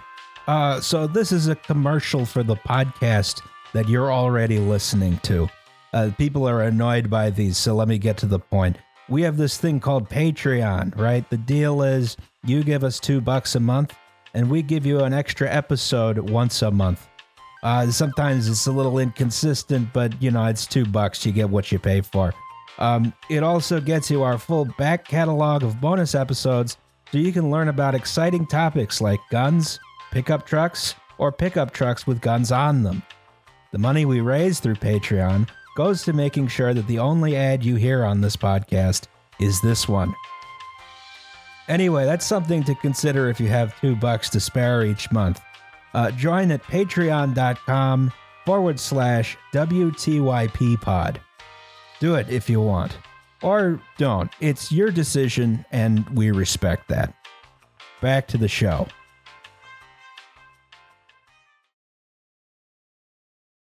UCLA, University of California, Los Angeles, was ordered by the state legislature to research bikeway construction standards, and the resulting document was called Bikeway Planning Criteria and Guidelines. It was very ahead of its time, and it was almost completely correct. I only had time to skim through it, but you can see these sort of Dutch-style intersections that were sort of the recommended treatments pretty much everywhere, right? And this is the U.S. in 1972. Yes. And now we still see shit all the time where some traffic engineer comes up with something like this, and they're like, look what I just invented. I'm like, Jesus Christ, guys. No. It's something that keeps being reinvented because the nobody ever grasps that the reason why it isn't done is political rather than infrastructural, right? There's a huge problem with history in the civil engineering profession, I think. Yeah. No one knows what happened. People got goldfish memories. History is not taught. History is not something you're supposed to think about. If you come up with this brand new idea that came up, it was actually from 1972. It happens constantly. There's never been a vacuum train. Shut up. Yeah. So this generally recommended protected bikeways adjacent to streets. They provide designs with extra safety in intersections. They cribbed liberally from developing design guidelines in the Netherlands, right? There was a further study, which we'll reference later, that was critiqued the Davis bike system that recommended some improvements to certain areas that they thought had been insufficiently designed, like Sycamore Street we talked about before. Some of the sight lines were bad. People parked too close to intersections. There were a little more crashes than you would expect. The lane was designed for one-way traffic, but actually had two-way traffic, which they thought was a problem because it was too wide, apparently. And also, no one cleared debris out of it. which you would think would be a problem you would solve by clearing debris out of it rather than changing the design. But what do I know? Yeah, this issue of the parking protected bike lane, like in that previous slide, is actually pretty good. But one of the issues comes up with the sight lines at intersections. But it's not that freaking hard. You put a curb there so that nobody can park close to the intersection. It's really not that difficult. But for some reason, they make this like out to be this incompatible thing. I'm like, come on, guys, pour some concrete. Intractable problem. Yeah, put a curb in. It's I mean, a curb is a project that takes a little longer than paint, but it's not like impossible. Curbs do exist.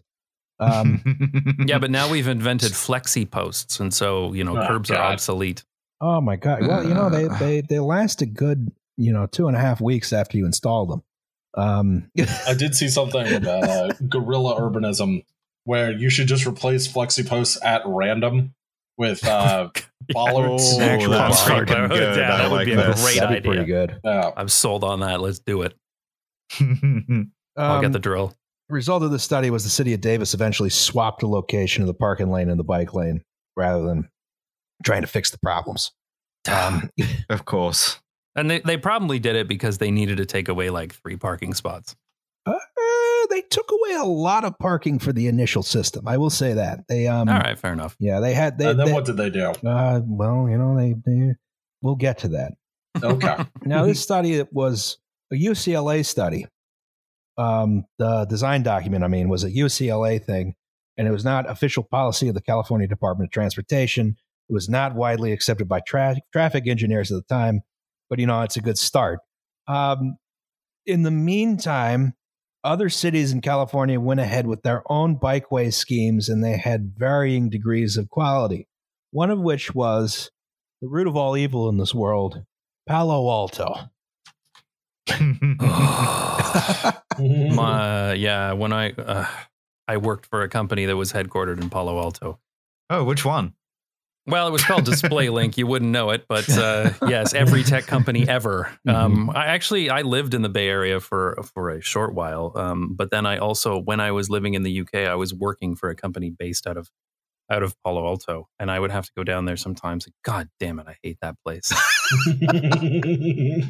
So Palo Alto has always been a rich town. It's like except for East Palo Alto. Is that the part like near the university? Wait, east. No, I'm thinking east. Oh, okay. I'm confused. I don't know the geography of Palo Alto. Yeah, forget Palo Alto. Just let's pretend it doesn't exist. Yeah, exactly. Happy hour. It's adjacent to Stanford University. Has good weather. It's flat-ish. You Hoover blowing fucks. You'd think they'd have the money to build out a high-quality bike network on the scale of Davis's, but instead they tried to cheap out, right? So Palo Alto's bicycle network, that's in air quotes, was a few painted lanes, but mostly designated side paths. And those side paths were just sidewalks. They were just the existing sidewalks. Right. Innovative. Yes. And the city passed an ordinance to legally require cyclists to ride on the sidewalk instead of in the roadway. And that meant you were going pretty slow because these are narrow 4-foot sidewalks. Palo Alto is a town with houses with garages mostly, so there's drivers backing out. It's not an ideal circumstance for cycling when you're forced onto a narrow sidewalk that it has lots of changes in grade. You can't go fast. You got to go real slow, which piqued the attention of our guy. The subject of this episode, a mere hour in. Hour and 30 minutes in. John Forrester. Boo! Inventor of the Subaru Forester. Yes. So he's born October 7th, 1929. His father was English novelist C.S. Forrester. Not familiar. Thought I might be, but no. He wrote like a series of books about some guy in the Navy, I want to say. Oh, the Hornblower novel? Yes. Oh, okay. Also mentored a Roald Dahl. Roald Dahl hates the Jews. Hated the Jews. That too. Yeah. He took up cycling at a very early age. He lived in London. He was one of the only kids who biked to his school. He was a great fan of the British Cyclist Touring Club, but he's probably far too young to join because his family moved to Berkeley, California in 1940 to get away from the Blitz. Yeah. And he attended UC Berkeley. He studied industrial engineering, which is sort of like layouts of factories mostly. Preserve of the utterly deranged. Yes. I don't think they didn't even offer it as a major anymore when I went to Drexel. They had a lot of weird engineering where I went. Offers it as a grad program.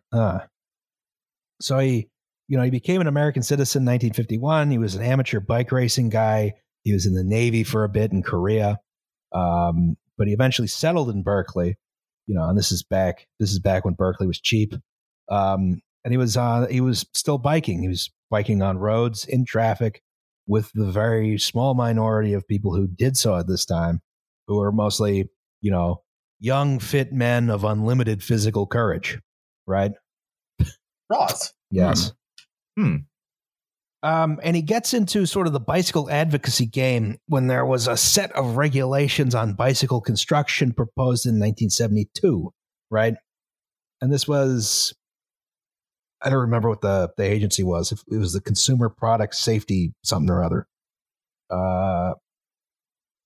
But the main people who stop you like throwing lawn darts into your kids' eyes. Police. Yeah, exactly. It was intended to prevent defective or unsafe children's bikes from being manufactured or sold. But because legislators were unaware that adults rode bikes, it applied to all bikes. Oh my God. Yeah. And that's stupid country, man. Christ almighty. Oh, we put a man on the moon not that long ago. Yeah. Fuck, man. So that's so. I hate it here. Go on. There were a lot That's why I left. There were a lot of particulars here which I didn't fully understand. There was stuff about like the handlebars having to have a certain shape. There was stuff about reflectors that would have basically made it impossible to mount a headlight on your bike. But also the pedals had to be able to fall off for some reason. I didn't understand that. That's a good idea. Savings. Yeah. It's always what I want when I'm cycling. Yeah. I love the government so much. And this made them all what Forrester called them toy bikes. That's a phrase we're going to come back to at some point. Now Forrester, to his credit, he took the case to a court which didn't have jurisdiction over the regulations and acted as his own lawyer. Fool for a client. And got most of the regulatory package overturned anyway. Damn. Yeah. Not bad, John. I love this country, man. Legal genius.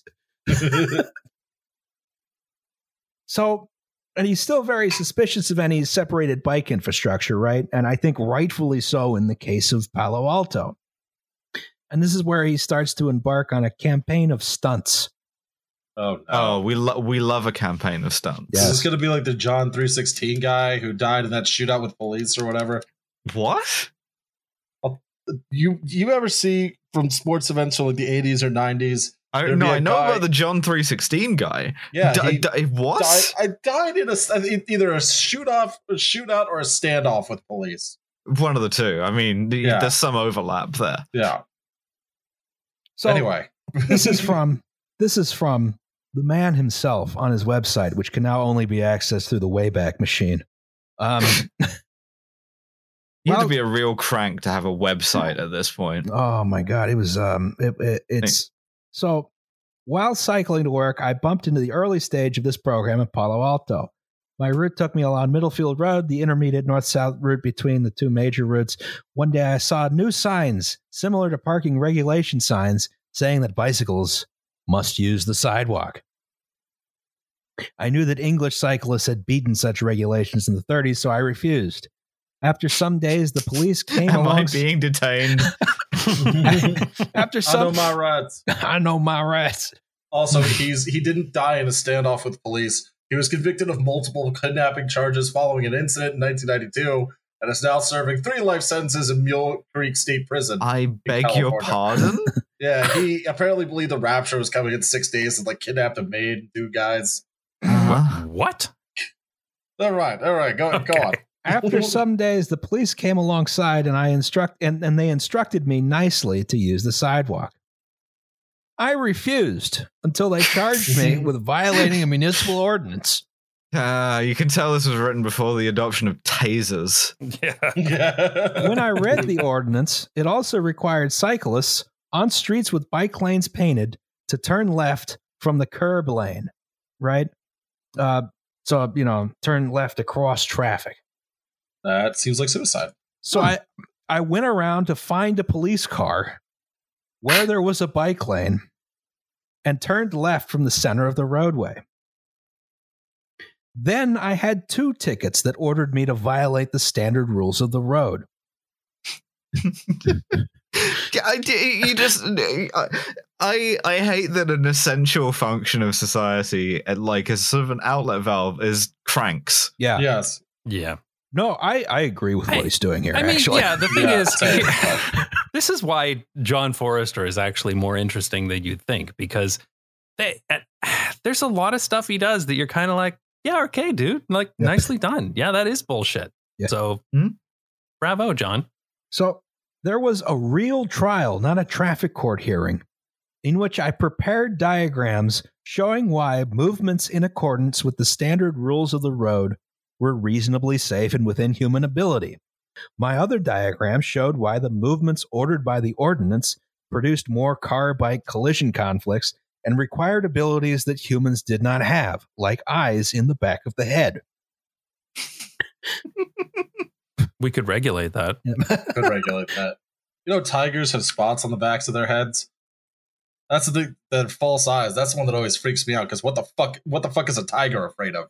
I mean, wow! Now you got me thinking about that. I mean, the full side that always freaks me out is orcas. You know, Are orcas apex predators? Yeah. But they have full size. I don't like it. Nature scares me a lot. If that wasn't obvious. Best stay home. I was convicted just the same, but when the conviction was settled, the city repealed its ordinance. The city council realized how it had ordered cyclists to endanger themselves and did not like that liability. My dad won a case in federal court doing that once. So that's the himself, official, or? like, well, No, there's your problem, like, advice is be your own lawyer. It always works. Yeah, Every always work. Every single time. Every single time. But he lost, right? But they did it anyway. But so. you still got the ordinance overturned. Now, Right. Many people, this is the second stunt. Many people, including cyclists, told me that I had greatly exaggerated the dangers produced by these bike lanes and their law. I finally decided to test that theory. I rode the Middlefield sidewalk at the same speed that I had regularly been using on the roadway. Keep in mind, he's a very strong cycler. He's probably going 25 miles an hour on this 4-foot sidewalk. I figured that with my foreknowledge of the dangers and my bike handling skills, I would survive. I was threatened by collision situations that I figured most cyclists would not escape several times per mile. Then I rode the sidewalk of Oregon, which had 4 lanes at 35 miles an hour. Okay, I guess he's a little faster than I thought. Damn, that's fast. You just look around, this guy's fucking like speed cycling at you. I become one with the Lycra. The Lycra becomes like Venom and Spider-Man, really. Yeah, this man has the symbiote, but it's Lycra, yeah. I think there were some 1970s cars that wouldn't have gone 35 miles per hour. Yes. Roz's dad, Chevy Nova. Intending to turn left, I looked ahead and there was a platoon of cars a long way away. I looked behind and there was another platoon of cars a long way away. So from the sidewalk, I turned left across the roadway. I had missed that platoon of cars coming from behind me. Or I had missed that the platoon of cars coming from behind me had a lead car in the number 1 lane far ahead of the others, and I was cycling directly into its path. Oh, the safety car. Yeah. I was leaning for the left turn and could not turn right away from that car, but I could tighten the turn to ride toward that car on the lane line between the 2 cars. I'm a little confused as to what's happening here. He's Kobayashi Maruing this shit. He's yeah. turning into the path of the torpedo. The 2 lanes of cars passed by me on each side. I got to the center line, waited for the platoon to come to the other way to overtake me, and rode to the curb, where I sat down to think things over. Covered in my own piss. And he probably, was not wearing a helmet or anything, and he was on a 70s racing bike, and Jesus, that was that's a close call. Quite clearly, these facilities and laws were at least as dangerous as I had initially figured, and maybe more so. My middle field ride was done at normal road cycling speed. The Oregon left turn from a sidewalk down a sidewalk ramp was done at walking speed. Bikeway advocates have loudly criticized my middle field ride because I was cycling dangerously fast. They don't realize that their criticism condemns their ideology. The facility. I love to deploy a sentence like they don't realize that their criticism. Like that is brilliant. This is a fantastic guy you've discovered. Imagine him on Twitter. Oh my God. He'd be fucking great on Twitter. No, it would all be Substack rants. Their criticism condemns their ideology. Their facility was extremely dangerous when used at the speed that had always been safe on the roadway. 35 miles per hour on a bike. Jesus Christ. I'm not sure it does condemn their ideology, but I do kind of respect this man. Yeah. No, I mean, I agree with a lot of his criticisms, but I don't agree with his conclusions. The type of shit liberals say about Marx. Yeah. So Forrester wrote about his stunts in a local cycling enthusiast journal. A lot of people thought he was crazy, but a lot more people thought he was onto something, and he started to develop the philosophy of vehicular cycling, right? Here's some people cycling vehicularly, right? You are the traffic. Yes. Act like the traffic. Pretend you're a car. The philosophy of vehicular cycling is that cyclists fare best when they act and are treated as drivers of vehicles, right? He publishes a book called Effective Cycling in 1976, which is also the title of Forrester's education program. And he started up at the same time with, I believe, the League of American Wheelmen. Hell of a cool name. It's a cool name. Yeah, that is a pretty cool name. But yeah, your cyclist is supposed to assertively use the road in exactly the way a motor vehicle would. If you got a left turn lane and it's 4 lanes over, you better cut across traffic and use it, you fucking nerd. That's actually what it says in the manual, crazily enough. There is an invisible car-shaped box around your bicycle, and you better fucking act like it. Honest. And then I went home and fucked your father's wife. So he had some interesting concepts he put forward, like the motorist's superiority phobia, right? Which so motorists in the motor industry. Guy loves words. He loves to, like, you're like getting into crank territory when you try to like psychoanalyze this shit. Like, yes, this guy who cut me off in traffic, he's not just an asshole. He's exhibiting clinically, he's an asshole. Clinically, this man is exhibiting a superiority phobia. Well, the motorist superiority phobia is that motorists in the motor industry are engaged in a plot to prevent cyclists from using the roadway by shoving them onto sidewalks, side paths, or dedicated lanes, right? That's only 70% true. Yeah, maybe 80. Yeah. Then there was the cyclist inferiority phobia. Oh. Yeah. So most I don't think cyclists you're inferior. are sort of taking the lane. If you don't cocks. cycle They're 35 cocks, yeah. miles an hour You're a cock, straight yes. down the middle of the lane, you are a fucking pussy, and you need to get on my level. Fuck you, John. Yeah, I guess this is the core of the philosophy of vehicular cycling is everyone's a pussy but me. Right? Yeah, you are bitch made. Use the whole lane and go as fast as a car. Today we just call that ableist. If your calves don't look like fucking 2 cantaloupes in a sack, you have no business riding this bicycle. the core of the philosophy is get good. I still get fuckers commenting on my YouTube channel who would say things like, well, if you can't handle it, you shouldn't be out there on a bike. And I'm just like, go fuck yourself, honestly. No one says that about driving a car. Except for me. Yeah, except for you. That's, I listen, on highways, I am.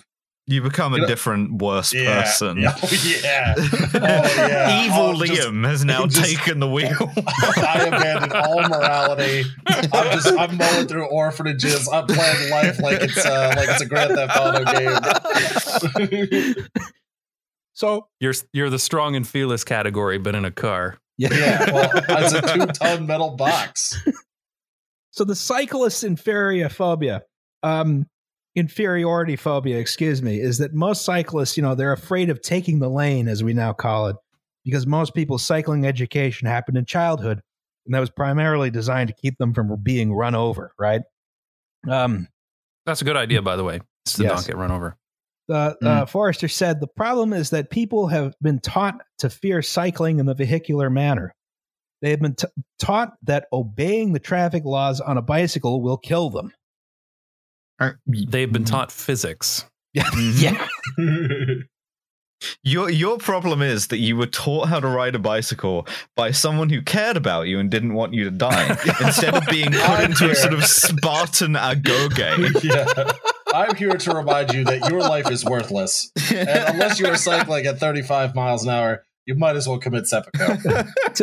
To become a vehicular cyclist, you must first kill a cyclist in a bike lane. Kill the cyclist inside your head.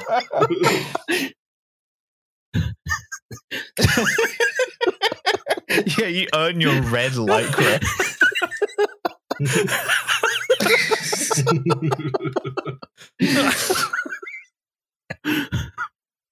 Nubtots isn't going to like this one. There's 300 vehicular cyclists holed up at a 2-lane road, fending off tens of thousands of Dutchmen. Our sheriffs will blot out the sun. Then we shall bike in the shade.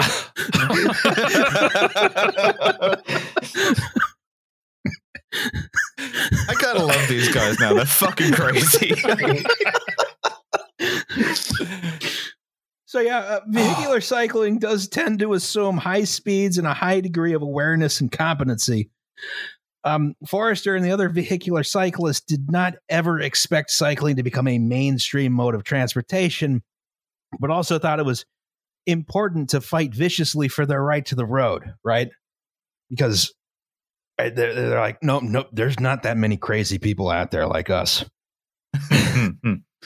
Almost sort of feels like a persecution complex, More stop psychoanalyzing. Yeah. Man is not meant to psychoanalyze. That's a good point.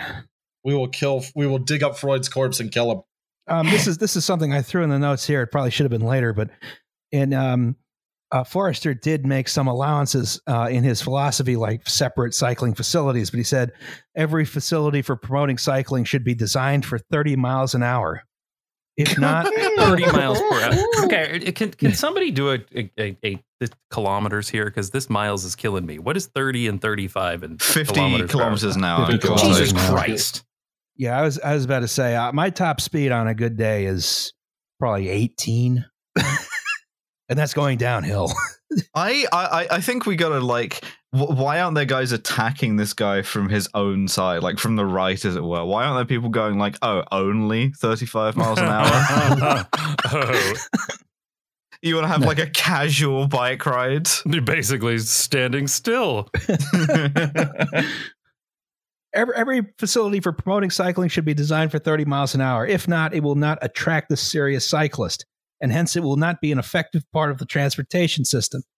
A facility that is designed only for childlike and incompetent cyclists encourages the toy bicycle attitude and discourages cycling transportation. This guy would have done great on Twitter. Oh, this guy would have executed bots. Throwing like elbows and knee strikes. Yeah, this guy right there on the Schuylkill River Trail, just like with spears attached to his handlebars. Maybe some sort of Maxim gun if it fits. Yeah, so e-bikes in Europe are speed limited to 25 kilometers an hour. And that's why no one cycles in Europe. Exactly. That's right. Exactly. John was right. It fails to time. attract the serious cyclist. Yeah. Okay, so Forrester's very opinionated.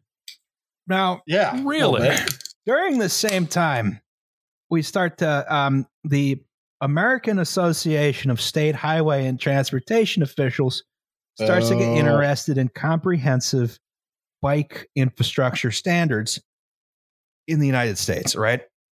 Yeah, they got bored of being made fun of in the Cannonball Run movies, and they decided to like do this instead. That's a nice Strode photo, by the way. I've not seen that one before. That's a solid Strode. It's even got like those fake old timey lights along the side. Hell yeah! So only one side. It's actually from the Wikipedia article for Strode. Is it? Yeah. So AASHTO is this sort of weird non-government organization which is composed of state government transportation officials. We talked about them in traffic engineering, right? In the traffic engineering way back, so it's 6 or something. You guys love to have like something that a federal agency should do, but then no one does, so it just turns out to be like a bunch of guys. Same with fire protection. Now that I think about it, building codes. Yeah. We'll have a commission about it, Alice. AASHTO is at least sort of quasi-government. You know, fire protection, building codes, electrical codes, a huge amount of stuff involved with construction is all run by basically private nonprofits composed of people who stand to make money off the standards. Right. The International Building Code is very funny because it's only used in the United States. I do love that like the World Series. Yes. Yeah. Hey, the Blue Jays are a team. Shut up. So yeah, Are they though? AASHTO publishes Jays suck, but the Book of Standards for United States Highways. That's the Green Book, a policy on the geometric. Like the movie. Yeah, exactly. Like no, this is a different Green Book. No, shut up. This is a policy on the geometric design of highways and streets. But in 1974, they released their first bicycle guide, right? And that was based on the recommendations of both the study of Davis bike lanes, right? I think there was something else. I forget what it was. But it was mainly that, right? And they provided policies for separation of bicycle and motor traffic at specific traffic densities. They recommended bicycle lanes. They did not like protected bike lanes, but they didn't prohibit them. They had things in there that are now considered modern infrastructure, like offsetting lanes at intersections.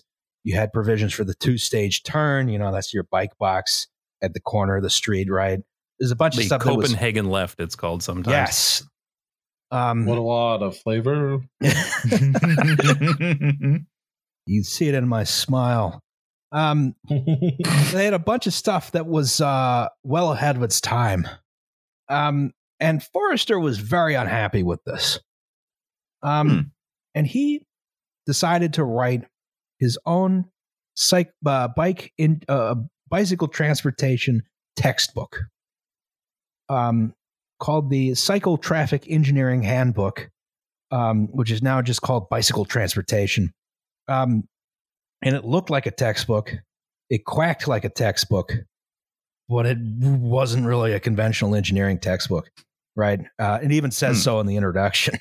And so Forrester, you know, he spends a lot of his time not so much setting up engineering standards as ruthlessly critiquing previous studies on protected bicycle infrastructure. Ruthless critique of all that bikes. He is a Marxist. Yes. Some of it's dishonest. Some of it has not great intellectual rigor. There was I unfortunately was not able to procure a copy of this before we recorded this podcast, so I can't give a full expose on it. There's a big focus in this textbook, though, on the safe and legal operation of bicycles rather than, engineering, right? There's a lot of it which really seems to be mostly like blog posts. Really, it's like, where's the engineering part? It's like, oh, traffic engineers should just keep doing what they're doing, and bikes should follow the rules of the road. God damn it, John. So this leads to a sort of information problem, right? There's been a whole bunch of studies that had been previously conducted that were in filing cabinets with various municipalities, right? But John Forrester's book was on shelves in a store near you. So if you were a traffic engineer and you wanted to accommodate cyclists but wanted to stay up to date on the literature, there was only one easily available and up-to-date source to turn to, which was the Cycle Traffic Engineering Handbook. And it just happened to say, hey, just do whatever you're doing. It's fine. just We're all fine. good. All the Doing, cyclists yeah. are fine, man. Just go ahead. It's fine. I believe there are a couple chapters farther in the book about, some aspects of like sight lines and stuff like that, right? But I was not able to procure a copy of the book. But your cycling advocates, meanwhile, they were split on the vehicular cycling issue, right? And that's at best. At worst, you had a cycling community that was small and insular, right? And so they were generally actively hostile to bike infrastructure. They sort of share the opinions of John Forrester here, because these are, again, proto-Lycra guys. And you also had direct resistance from within the traffic engineering community. There was a guy named Howard Munn who was a Caltrans highway engineer, and he wrote a big paper for the American Society of Civil Engineers, which essentially said, hey, it's the fucking 20th century. What are we doing building bike stuff? Right. And, fuck off with your penny farthing. Yeah. And you have highway engineers think, these highways are built for people who pay, gas tax. They're not for cyclists. Right. Despite the fact, cycle infrastructure is basically free. Even the really high quality stuff compared to road infrastructure. Yeah, I mean, there's these stories that you hear quite often about, like the history of how Copenhagen became so cycle friendly. It's basically because they were broke, and it was back. It's not America, so you can't just go borrow a whole bunch of money to do whatever the fuck you want anyway. They actually had to come up with the money for stuff. And so they started encouraging people to get on bikes because it was way the hell cheaper. Yeah. Literally 1/50th the price to Jesus. build bike infrastructure. So they were like, yeah, we're totally fucking broke. Please ride your bike because we can afford that. Yeah. Yeah, it's incredible how cheap this stuff is. Your main blocks are, in the United States at least, it's politics. That's the main problem. You could, if you remove the politics problem, you could get a full cycle lane system in a city the size of Philadelphia for probably less than $1 billion. Yeah, I saw once years ago that was showing these various projects. I wish I could find this again. These various projects in the U.S., like there was a turnpike in New Jersey, and they were measuring all the price of them in decades of the amount of money Copenhagen spends on all their bicycle infrastructure. And so they're like, this turnpike costs 35 years of Copenhagen bicycle infrastructure. And, this interchange costs 15 years of Copenhagen bicycle infrastructure. It's ridiculous. Bizarre.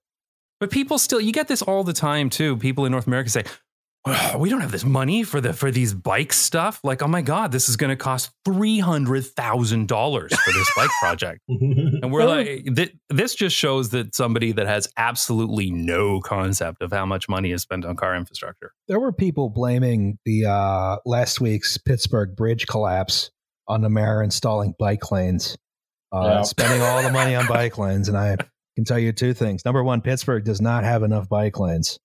Number two, those the bike riders lanes had it too easy for too long. Number two, the bike lanes in Pittsburgh are incredibly cheap and low quality.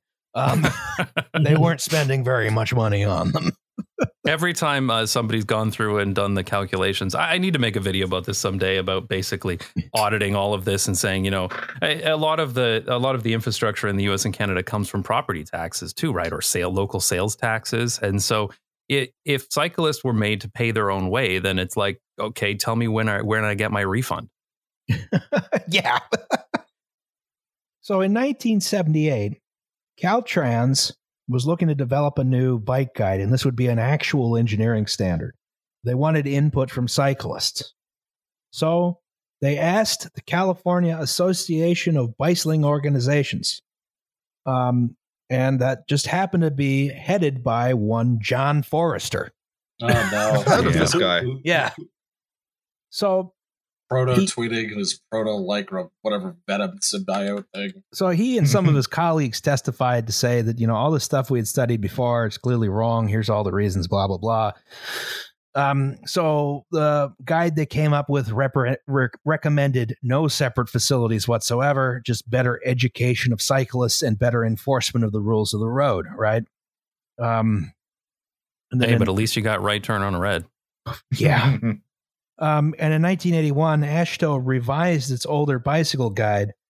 And when they revised it, what really happened is they didn't know they had one before. And they just we found this in a filing cabinet. So they based the new one largely on the 1978 Caltrans guide, also recommending no separate bicycle facilities, unless, as Forrester suggested, they were built to a design speed of 30 miles an hour. Oh my God. Jesus Christ, guy, give it up. So he just wants to go fast, and he's getting older at this point, and he's still like, no, I have to be able to go 30 miles an hour. Yes. And he is what should we call it? This a lot of this information came from I'm going to list the sources in the description because they're a lot of them kind of obscure.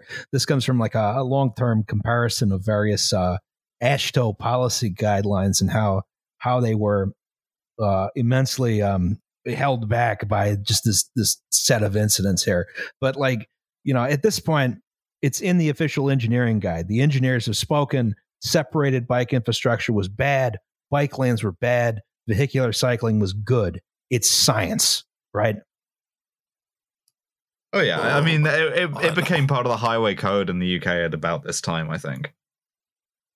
And you reach this period in the 1980s and the 1990s where vehicular cycling is seen as the only legitimate method of cycling, right?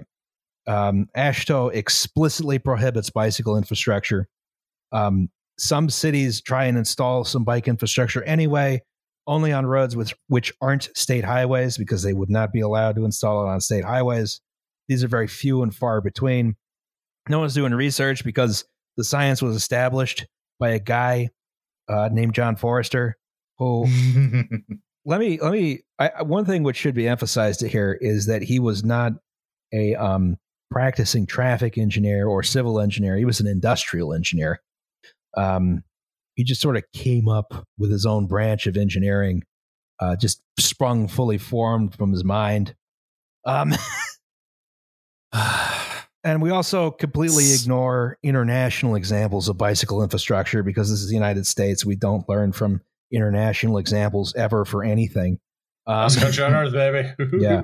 Yeah, what I also saw in some of the John Forrester discussions when I was reading up and reminding myself of this before the podcast, was that he also would cherry pick statistics from other countries like the Netherlands or the UK, and he would look at, say, crash statistics, but he's looking at for instance the number of cycling deaths that might happen when almost the entire population, all ages, are cycling.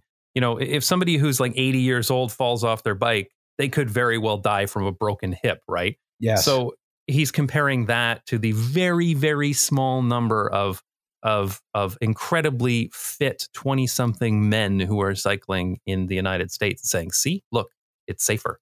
R.I.P. to your toddler, but I'm built different. Look.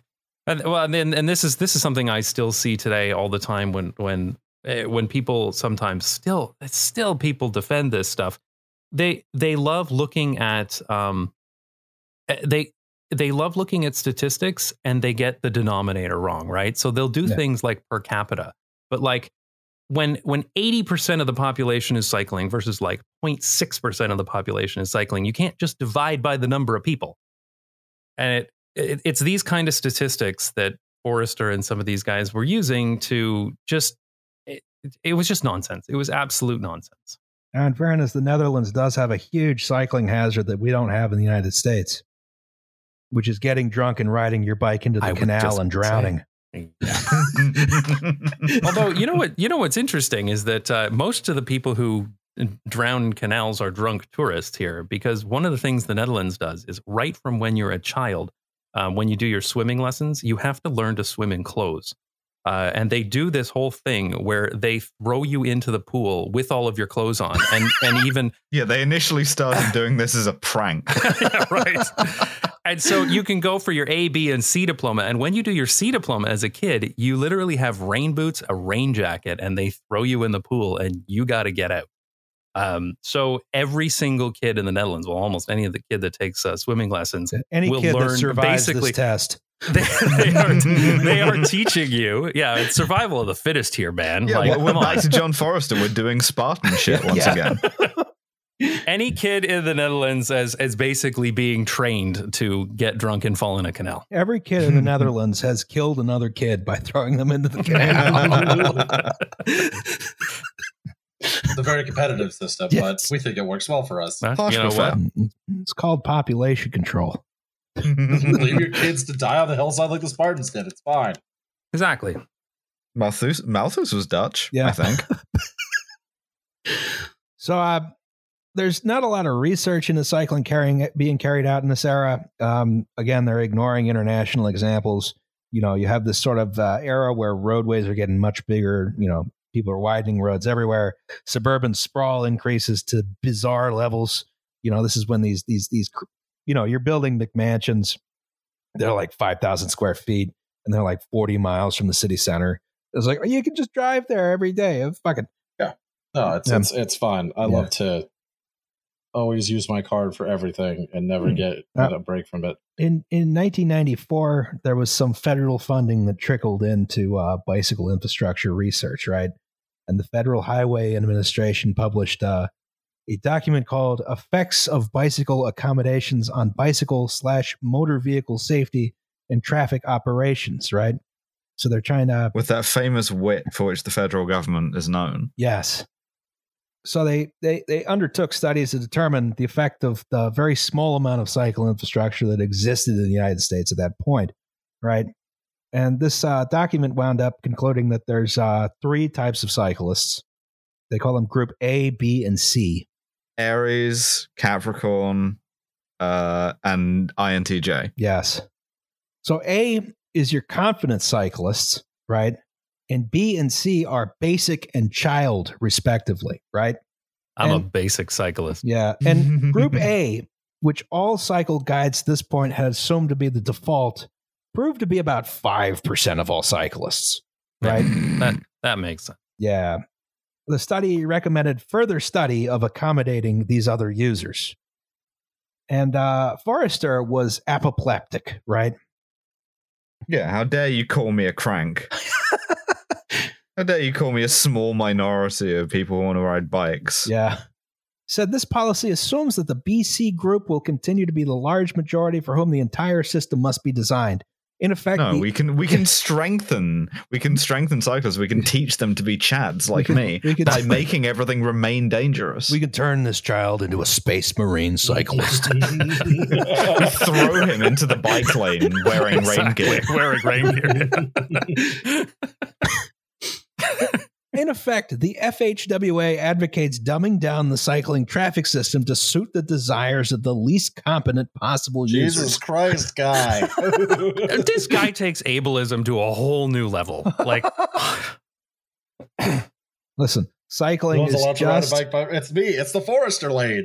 It's just for able-bodied white men in Lycra.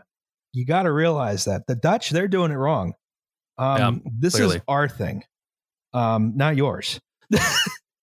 Anyway, follow my Barstool Sports column. Shut the hell up. Been doing battle with these people for 2 days, man. So Forrester decides to publish a new edition of Cycling Transportation Handbook, right? Now with a whole set of chapters with scathing criticism of the Dutch cycle path system, which he said was unsafe. It deterred cyclists through low speeds and indirect routes, and it reduced cyclist competence, right? Okay, John. And this was one thing about John Forrester is he never visited the Netherlands.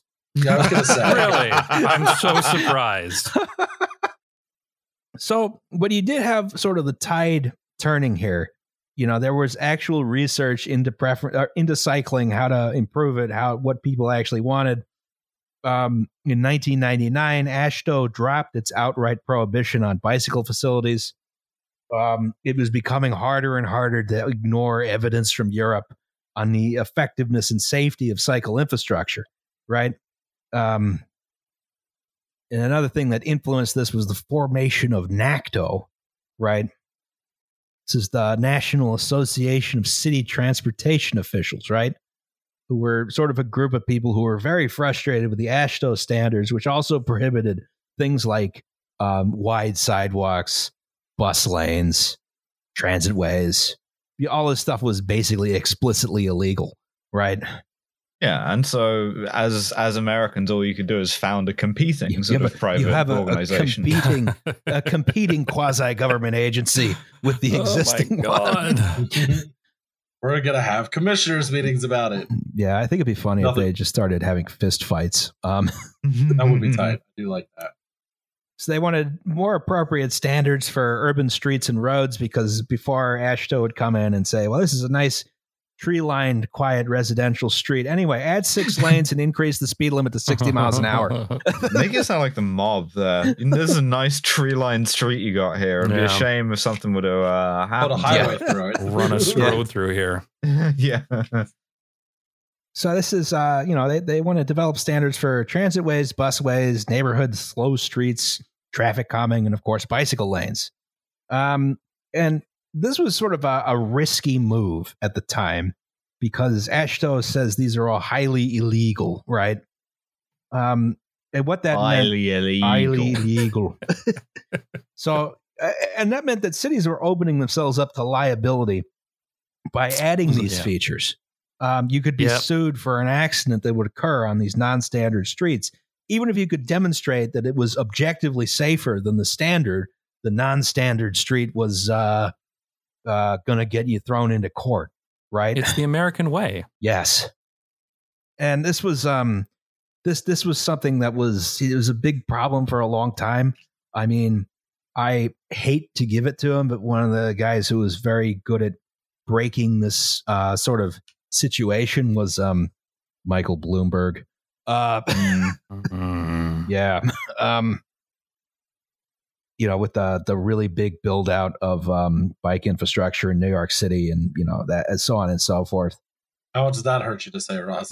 Well, well, it wasn't Cuomo. Yeah, it wasn't Cuomo. We've been sort of slowly clawing our way back to the standards set in 1972 ever since. There have been 2 further updates, the AASHTO bike guidelines in 2012 and 2018. They really softened the vehicular cycling provisions.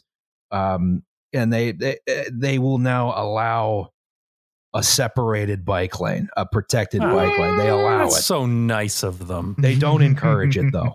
They have many specific policy recommendations against it, but they do Thinking allow once it again now. of the very sort of shriveled up Bojack guy who's like, healthcare please, but he's asking for a protected bike lane.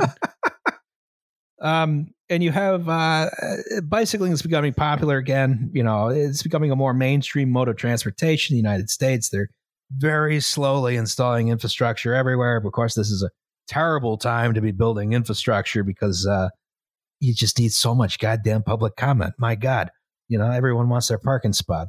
And as a result, that stuff that's being implemented is very fractured, very disconnected. You have traffic engineers designing this stuff who have very little cycling experience, certainly don't bike themselves.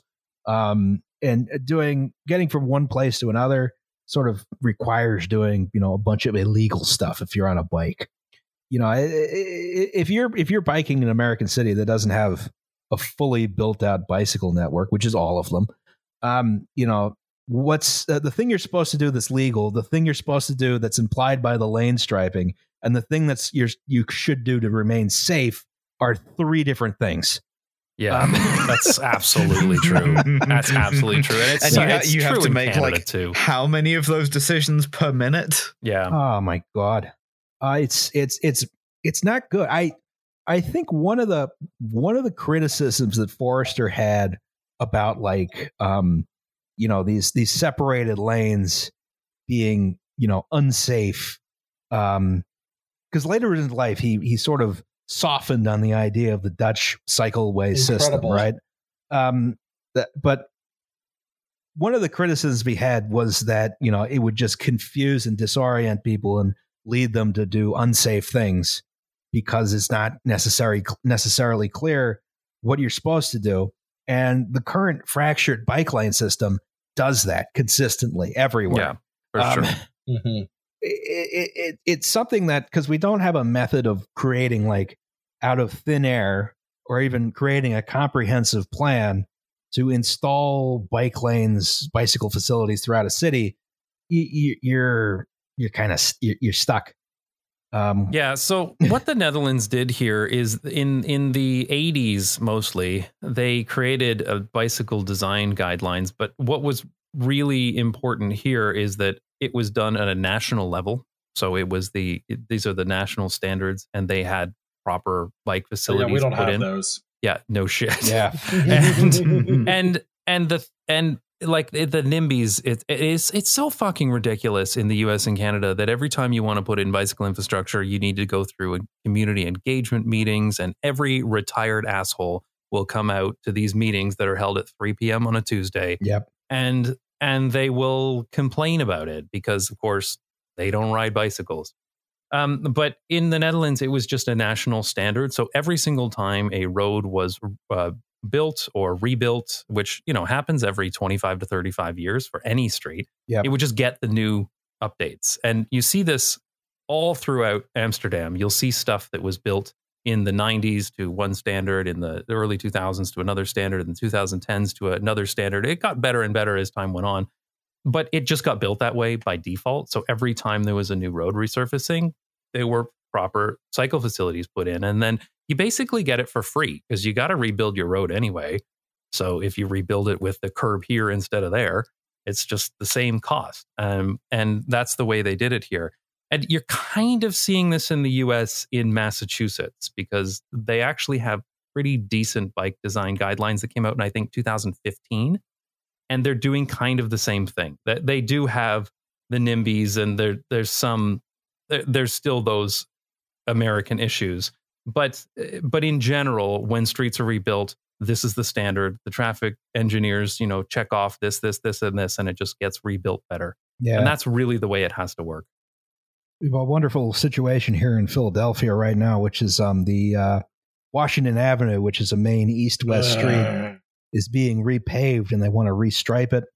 And they went through a community engagement process. For fucking restriping. Jesus for Christ. restriping. They went through it twice. Well, they were going from 5 lanes to 3 lanes, right?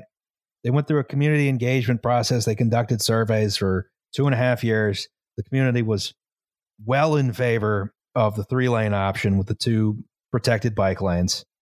Then the pandemic hit, and they decided this was a reason to do the entire community engagement process over again, which took another 2.5 years, leading to the same result. And, next week they're going to have a private meeting with some community leaders to give them an excuse to go with the 5-lane option with no bike lanes. It's truly despicable. Yeah, I just keep doing the study over again until you get the result you want. Yeah. That sounds familiar. Yeah, so John Forrester died in 2020. Late 2020, I believe. After a very long, fulfilling life of trying to make every single cyclist live by a sort of warrior's code. Yes. The warrior code of cycling. Jesus Christ. And listen, it's three simple rules. Take the lane, respect the emperor as a living god, and expel the foreign barbarians. Yes. Yeah. Checks out. I don't know. It leads us to like some questions on cycling in general. Like we did all this, and you wonder how many excess deaths are a result of just not going with the provisions that were correct in the first place. Like, and you still have folks who say vehicular cycling is best. And it's like, is this supposed to be a hobby or a means of transportation? Well, the big issue with the vehicular cycling is that if you live in a car-infested shithole, as I have done in various times in my life, and you're going to ride a bicycle, then vehicular cycling is a good idea. Like, you can't really argue with that. But when it becomes like public policy, it's fucking stupid. Yes. Yeah, I mean, you can't run a whole infrastructure policy on the concept of get good. You can try, and we have for many, many years. Yeah, but this totally plays into the Canadian and American idea of the personal responsibility. And, if everybody just followed the rules, we'd all be, this is absolutely pervasive throughout North American culture. Yeah, and I got two graphs up here. This is pedestrian and cyclist fatality rates in the USA versus all of Europe from 1990 to 2018. I'll put a link to the study in the description. You'd see that since cycling has become more popular in the USA, we've actually increased our per capita fatality rate. Yeah. And then on the other side, we see cyclist fatality rate per 100 million kilometers cycled. And this is the first graph is 2000 to 2002. The second one's 2008 to 2010. The third one's 2016 to 2018. We've also managed to increase that relative to where we were. And it's, I don't know, it's bizarre. I guess this is in the United States. I guess this is mostly because our road vehicles are so much more dangerous. I mean, even if you looked at the 1970s vehicular cycling, even if it was a good idea then, and it wasn't, but even if it was a good idea, vehicles have gotten bigger, vehicles have gotten more powerful, smartphones and distracted driving have increased substantially. There's a lot more traffic on the road today than there was in the 1970s. Yeah, but a Tesla that's going to lock onto you and smash into you. Jesus Christ. It's just the situation out there on the roads is night and day different than it was in the 1970s. So even if this was a good idea, which it wasn't, it sure as hell wouldn't be a good idea. I mean, how are you going to bike through like a diverging diamond interchange? Or a Michigan left? What's interesting here about this second graph you have, in the Netherlands, bicycle fatalities have increased. I think it was 2 years ago. They increased for the first time since the 1970s. And when you dig into the data, it's entirely due to senior citizens on e-bikes. Wow. That is the only place the bump came from. But it came because what happens is that you get these Dutch people who have been cycling since they were literally 3 years old, and they've been cycling all their life. They're very confident, but then as they get older, their reflexes get slower and they're not as good as they used to be. They can't keep up the 35 miles per hour that they did throughout all of their life, like John Forrester. And now they get on these e-bikes that allow them to go like as fast as they used to. Well, maybe not quite as fast as their 35 kilometer per hour in their John Forrester days, but then they get themselves in trouble basically. And so it's interesting because I've also seen people come along and say, well, bicycle fatalities are increasing. There were these news articles that more people died on bicycles than in cars for the first time in the Netherlands since forever ago. But yeah, it's entirely due to seniors on e-bikes. But that's interesting to me because that's a demographic that doesn't exist outside of the Netherlands, basically, or maybe Denmark. That demographic, you will not get an 80-year-old on an e-bike in the United States. Yeah, I mean it's a sign that, like, you know, folks are using the system, you know, and you're starting off so much lower than everywhere else. Yeah, it's true. Yeah, it's kind of like, that something like that can influence the overall numbers. Sometimes the statistics fluctuate. Now here's an interesting one, is that we now have a cadre of autonomous car vaporware guys, right? Who want to ban non-autonomous vehicles from roadways. So yeah, was John Forrester right to campaign for cyclists right to the John road? Forrester advancing towards an autonomous vehicle at 35 miles an hour with a drawn katana. Gigantic fucking claymore. I don't know. Like, I don't know what the AI of a self-driving car would identify John Forrester as, because it would be unlike anything it had ever seen before. Tier 1 threats, yes. It would be like, this is clearly a military jet of some kind. Yeah. It's the only thing that matches the profile in the machine learning. Start running away. Start driving away. I can't deal with Your this Tesla guy. just backs up. Yeah. Like a horse. Just gets startled. Shit. Well, that was vehicular cycling. what did we learn? I was right to never cycle. I'm a pussy for not going 35 miles per hour. Yeah, I mean, you need to go like 50 miles an hour on your bike. Like, do like that guy who broke the world's first cycling record and have like a train right ahead of you as a blocker and ride on a wooden pathway in between the tracks and go like 65.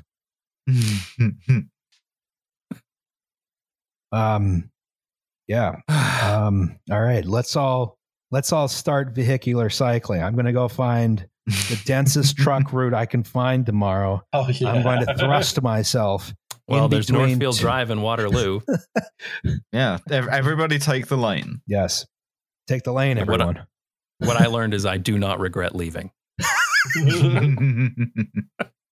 All right.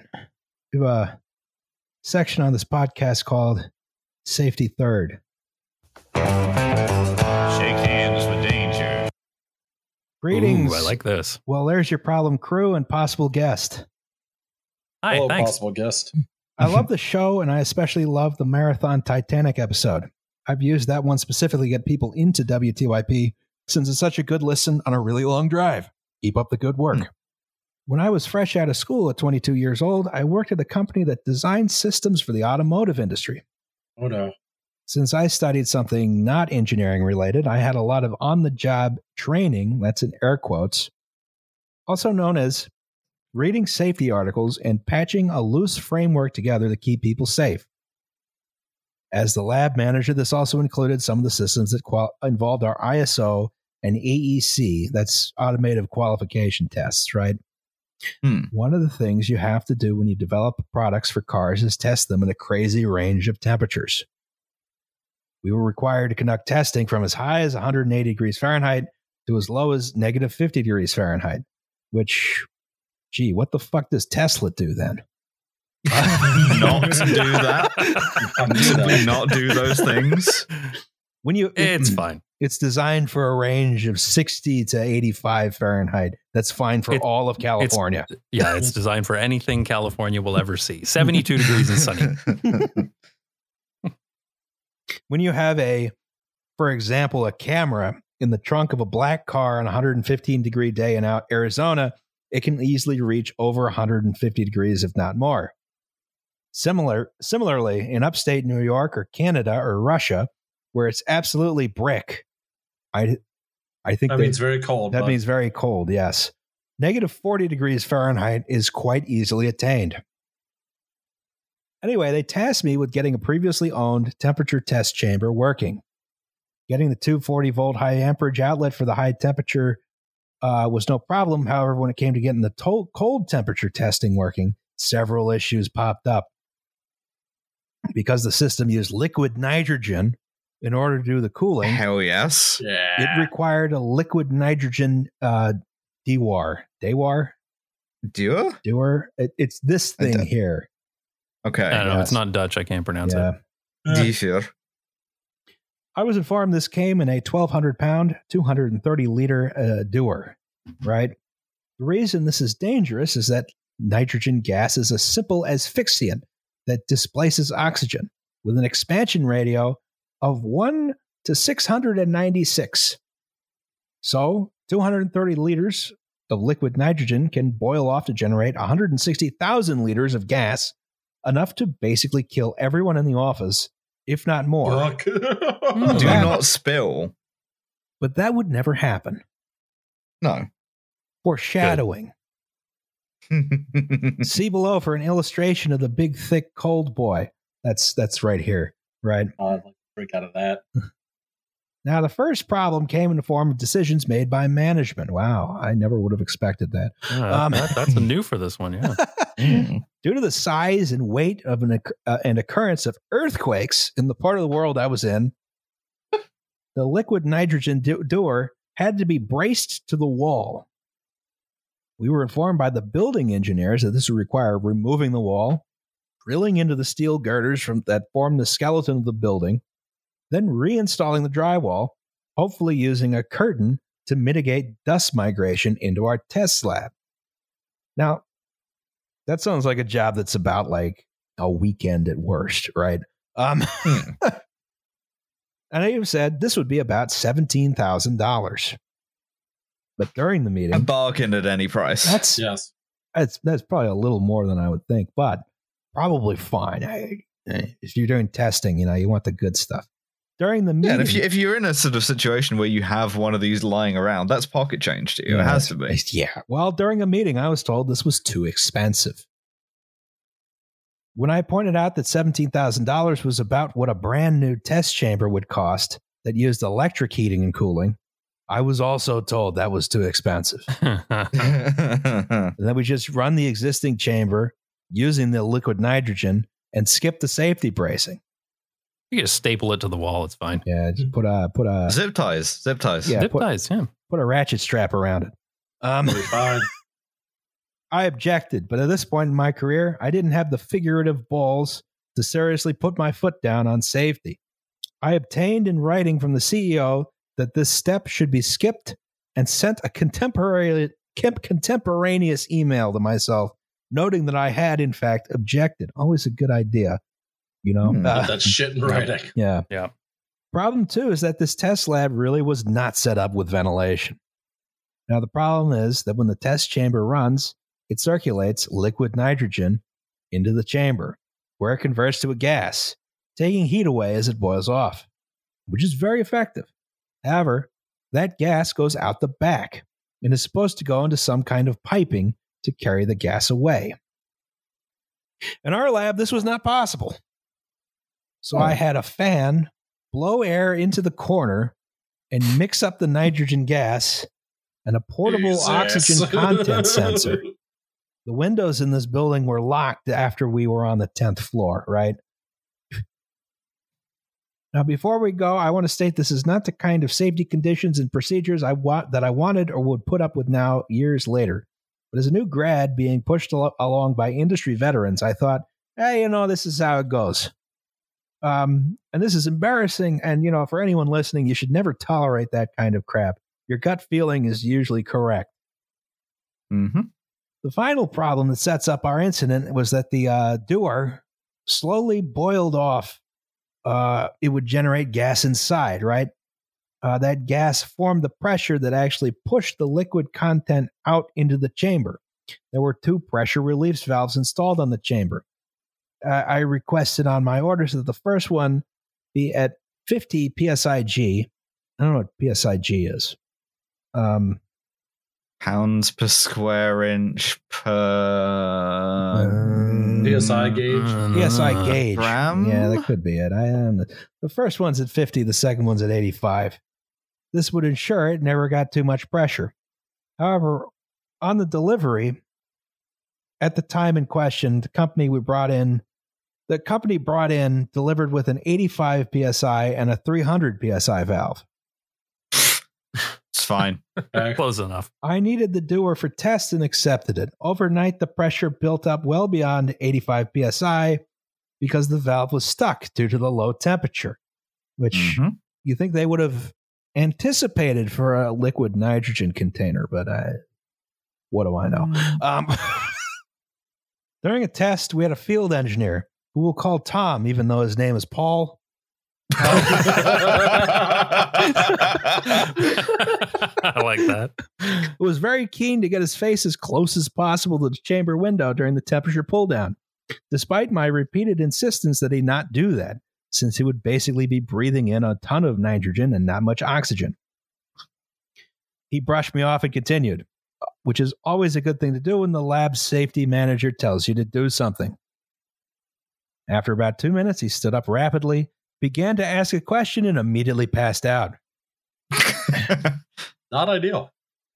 On the way down, his Rolex on his wrist Nice. smacked the pressure relief valve, which immediately unstuck, went to full open, and began Yo, if he died, can I have his Rolex? Oh my God. began venting nitrogen gas into the room at around 250 pounds per square inch. I have a question, and I know the thing is, there's no answer in the thing, but I know in my heart. And my question is, what model of Rolex? And the answer that I know in my heart is Milgauss. This is why I don't wear time bracelets. Everything's coming up Milgauss. The oxygen content alarm on the other side of the room almost immediately began screaming, showing the O2 content was about 13%, which is well below the normal air percentage of 21%. I immediately ordered everyone out and helped drag Tom into the hallway, then went back in and attempted to stop the valve from blasting out nitrogen. Please note, do not do this. Do not do this. Do not do this. Evacuate the building and call the fire department. Yeah, don't even do that. Just wait for it to dissipate. Just walk away. Yeah, just walk away. Just walk Never away. come back. Change your name. Yeah. Move to a cabin in the woods in northern Finland. Get a bunch of like sled dogs. Just start carving shit. Go deliver some medicine to some children in a remote village. Grow out like a really long beard so no one recognizes you. Do some ice fishing and drink some vodka. Cycle away at 35 miles per hour. Cycles away from the scene at an extremely high speed. Witnesses saw a fighter jet leaving the scene. Let me tell you about VTOL. It was incredibly stupid and dangerous on my part, considering the low O2 content in the room. Once I began to feel slightly woozy myself, I went to the other side of the room, grabbed the fire extinguisher, and bashed the window lock until the window was able to be opened, and ventilated the room with fresh air from outside using the fan. Hell yeah. After about 1 minute, the pressure subsided and the room air returned to normal over the next 10 minutes. I, in turn, as you'd expect from idiots, received a scolding from my manager and from the head of HR for bashing the window out, to which I promptly laid into them with about the most anger I've ever allowed myself to show at work, which included the sentence, negligent safety process and procedures to a level of criminal negligence. Yep. Considering someone could have been killed or injured worse by simply passing out in a worse place and hitting their head. Now, of course, they wanted to charge me for breaking the window, at which point I told them that if they attempted to punish me, I would resign immediately and report them to the state OSHA office. Could have done it anyway, but yeah. Mm-hmm. They backed off. In retrospect, I should have done that anyway. Oh, there you go. There you go. Thank you. However, about 2 weeks later, I got a job offer from a much better company that sells fruit and left, transferring my safety responsibilities to someone who, as far as I know, never made any safety improvements to that system. I submitted a report with a lengthy list of changes, top of which was to abandon the liquid nitrogen system altogether and buy an electric chamber. And so it continued to be used literally as it was that day for years, down to my same safety presentation that still had my name on it. Oh my God. Wonderful. The lesson I want to convey here is that safety matters and is worth threatening or indeed resigning over. Stand up for what you believe is right when it comes to dangerous things, because even if someone doesn't die, they can still be seriously injured or sue you. Luckily, nothing like that happened in this case, but it was very much a wake-up call to me and empowered me to take more of a stand on safety and not put up with management skimping on things that exist to protect workers. Hell yeah. All the best and keep up the great show. Anonymous. Fantastic. Nice. What That a was good good. safety That third. was That was a Very good really safety good one. third. Yeah. Don't die. Don't inhale a bunch of liquid nitrogen. Well, the other thing, Well, gaseous nitrogen, I guess. but what would happen if he had just got good? That's true, right? Yeah. That's true. What if I he think just that's the like thing, right? moved through the room, perfectly dodging every nitrogen molecule like the Matrix? If they were all going 35 miles per hour, this wouldn't be a problem. All right, that was safety third. Shake hands with danger. Our next episode is on the Boston molasses disaster. Does anybody have any Yes, it commercials is. before we go? Trash Future, Kill James Bond, 10,000 Losses, Lions Led by Donkeys, Do Not Eat's YouTube channel. Jason, if they want more Jason, where can they find you? What do you Not do? just bikes. You Not can check Just out Bikes. Not Just Bikes Bikes. on YouTube or NJB Live if you want to see my bicycle live streams in the Netherlands. But I'm Not Just Bikes on pretty much every platform. Now, are you going? yeah. Are you going at least 35 miles an hour on these live I streams? am not going 35 miles per hour because I am a wimp. All right, so if you want to see some weak shit, Exactly. You want to see some pansy ass cycling that has John Forrester rolling in his grave. You can come check out me. Rolling at an angular velocity of 35 miles per hour. Never stop, John. Keep moving. For every cyclist going under that speed, I go 1 mile an hour faster. he needs nuclear power. You just fucking use him to boil some shit. water. Just hook him up to a turbine. All right. Well, that was a good sized podcast. Yeah, that was good. Yes, it that was. was Yes, it longer was. than I thought it Yeah. would be. But hey, that's vehicular cycling. That would be the case. I mean, if we had gone 35 miles an hour, it probably would have been shorter. Yeah, of course. Yeah, It would have been yeah, like wow. 10 minutes long. John Forrester was there hours ago. All right. Well, Bye, everybody. bye, everyone. Bye. Thanks so much.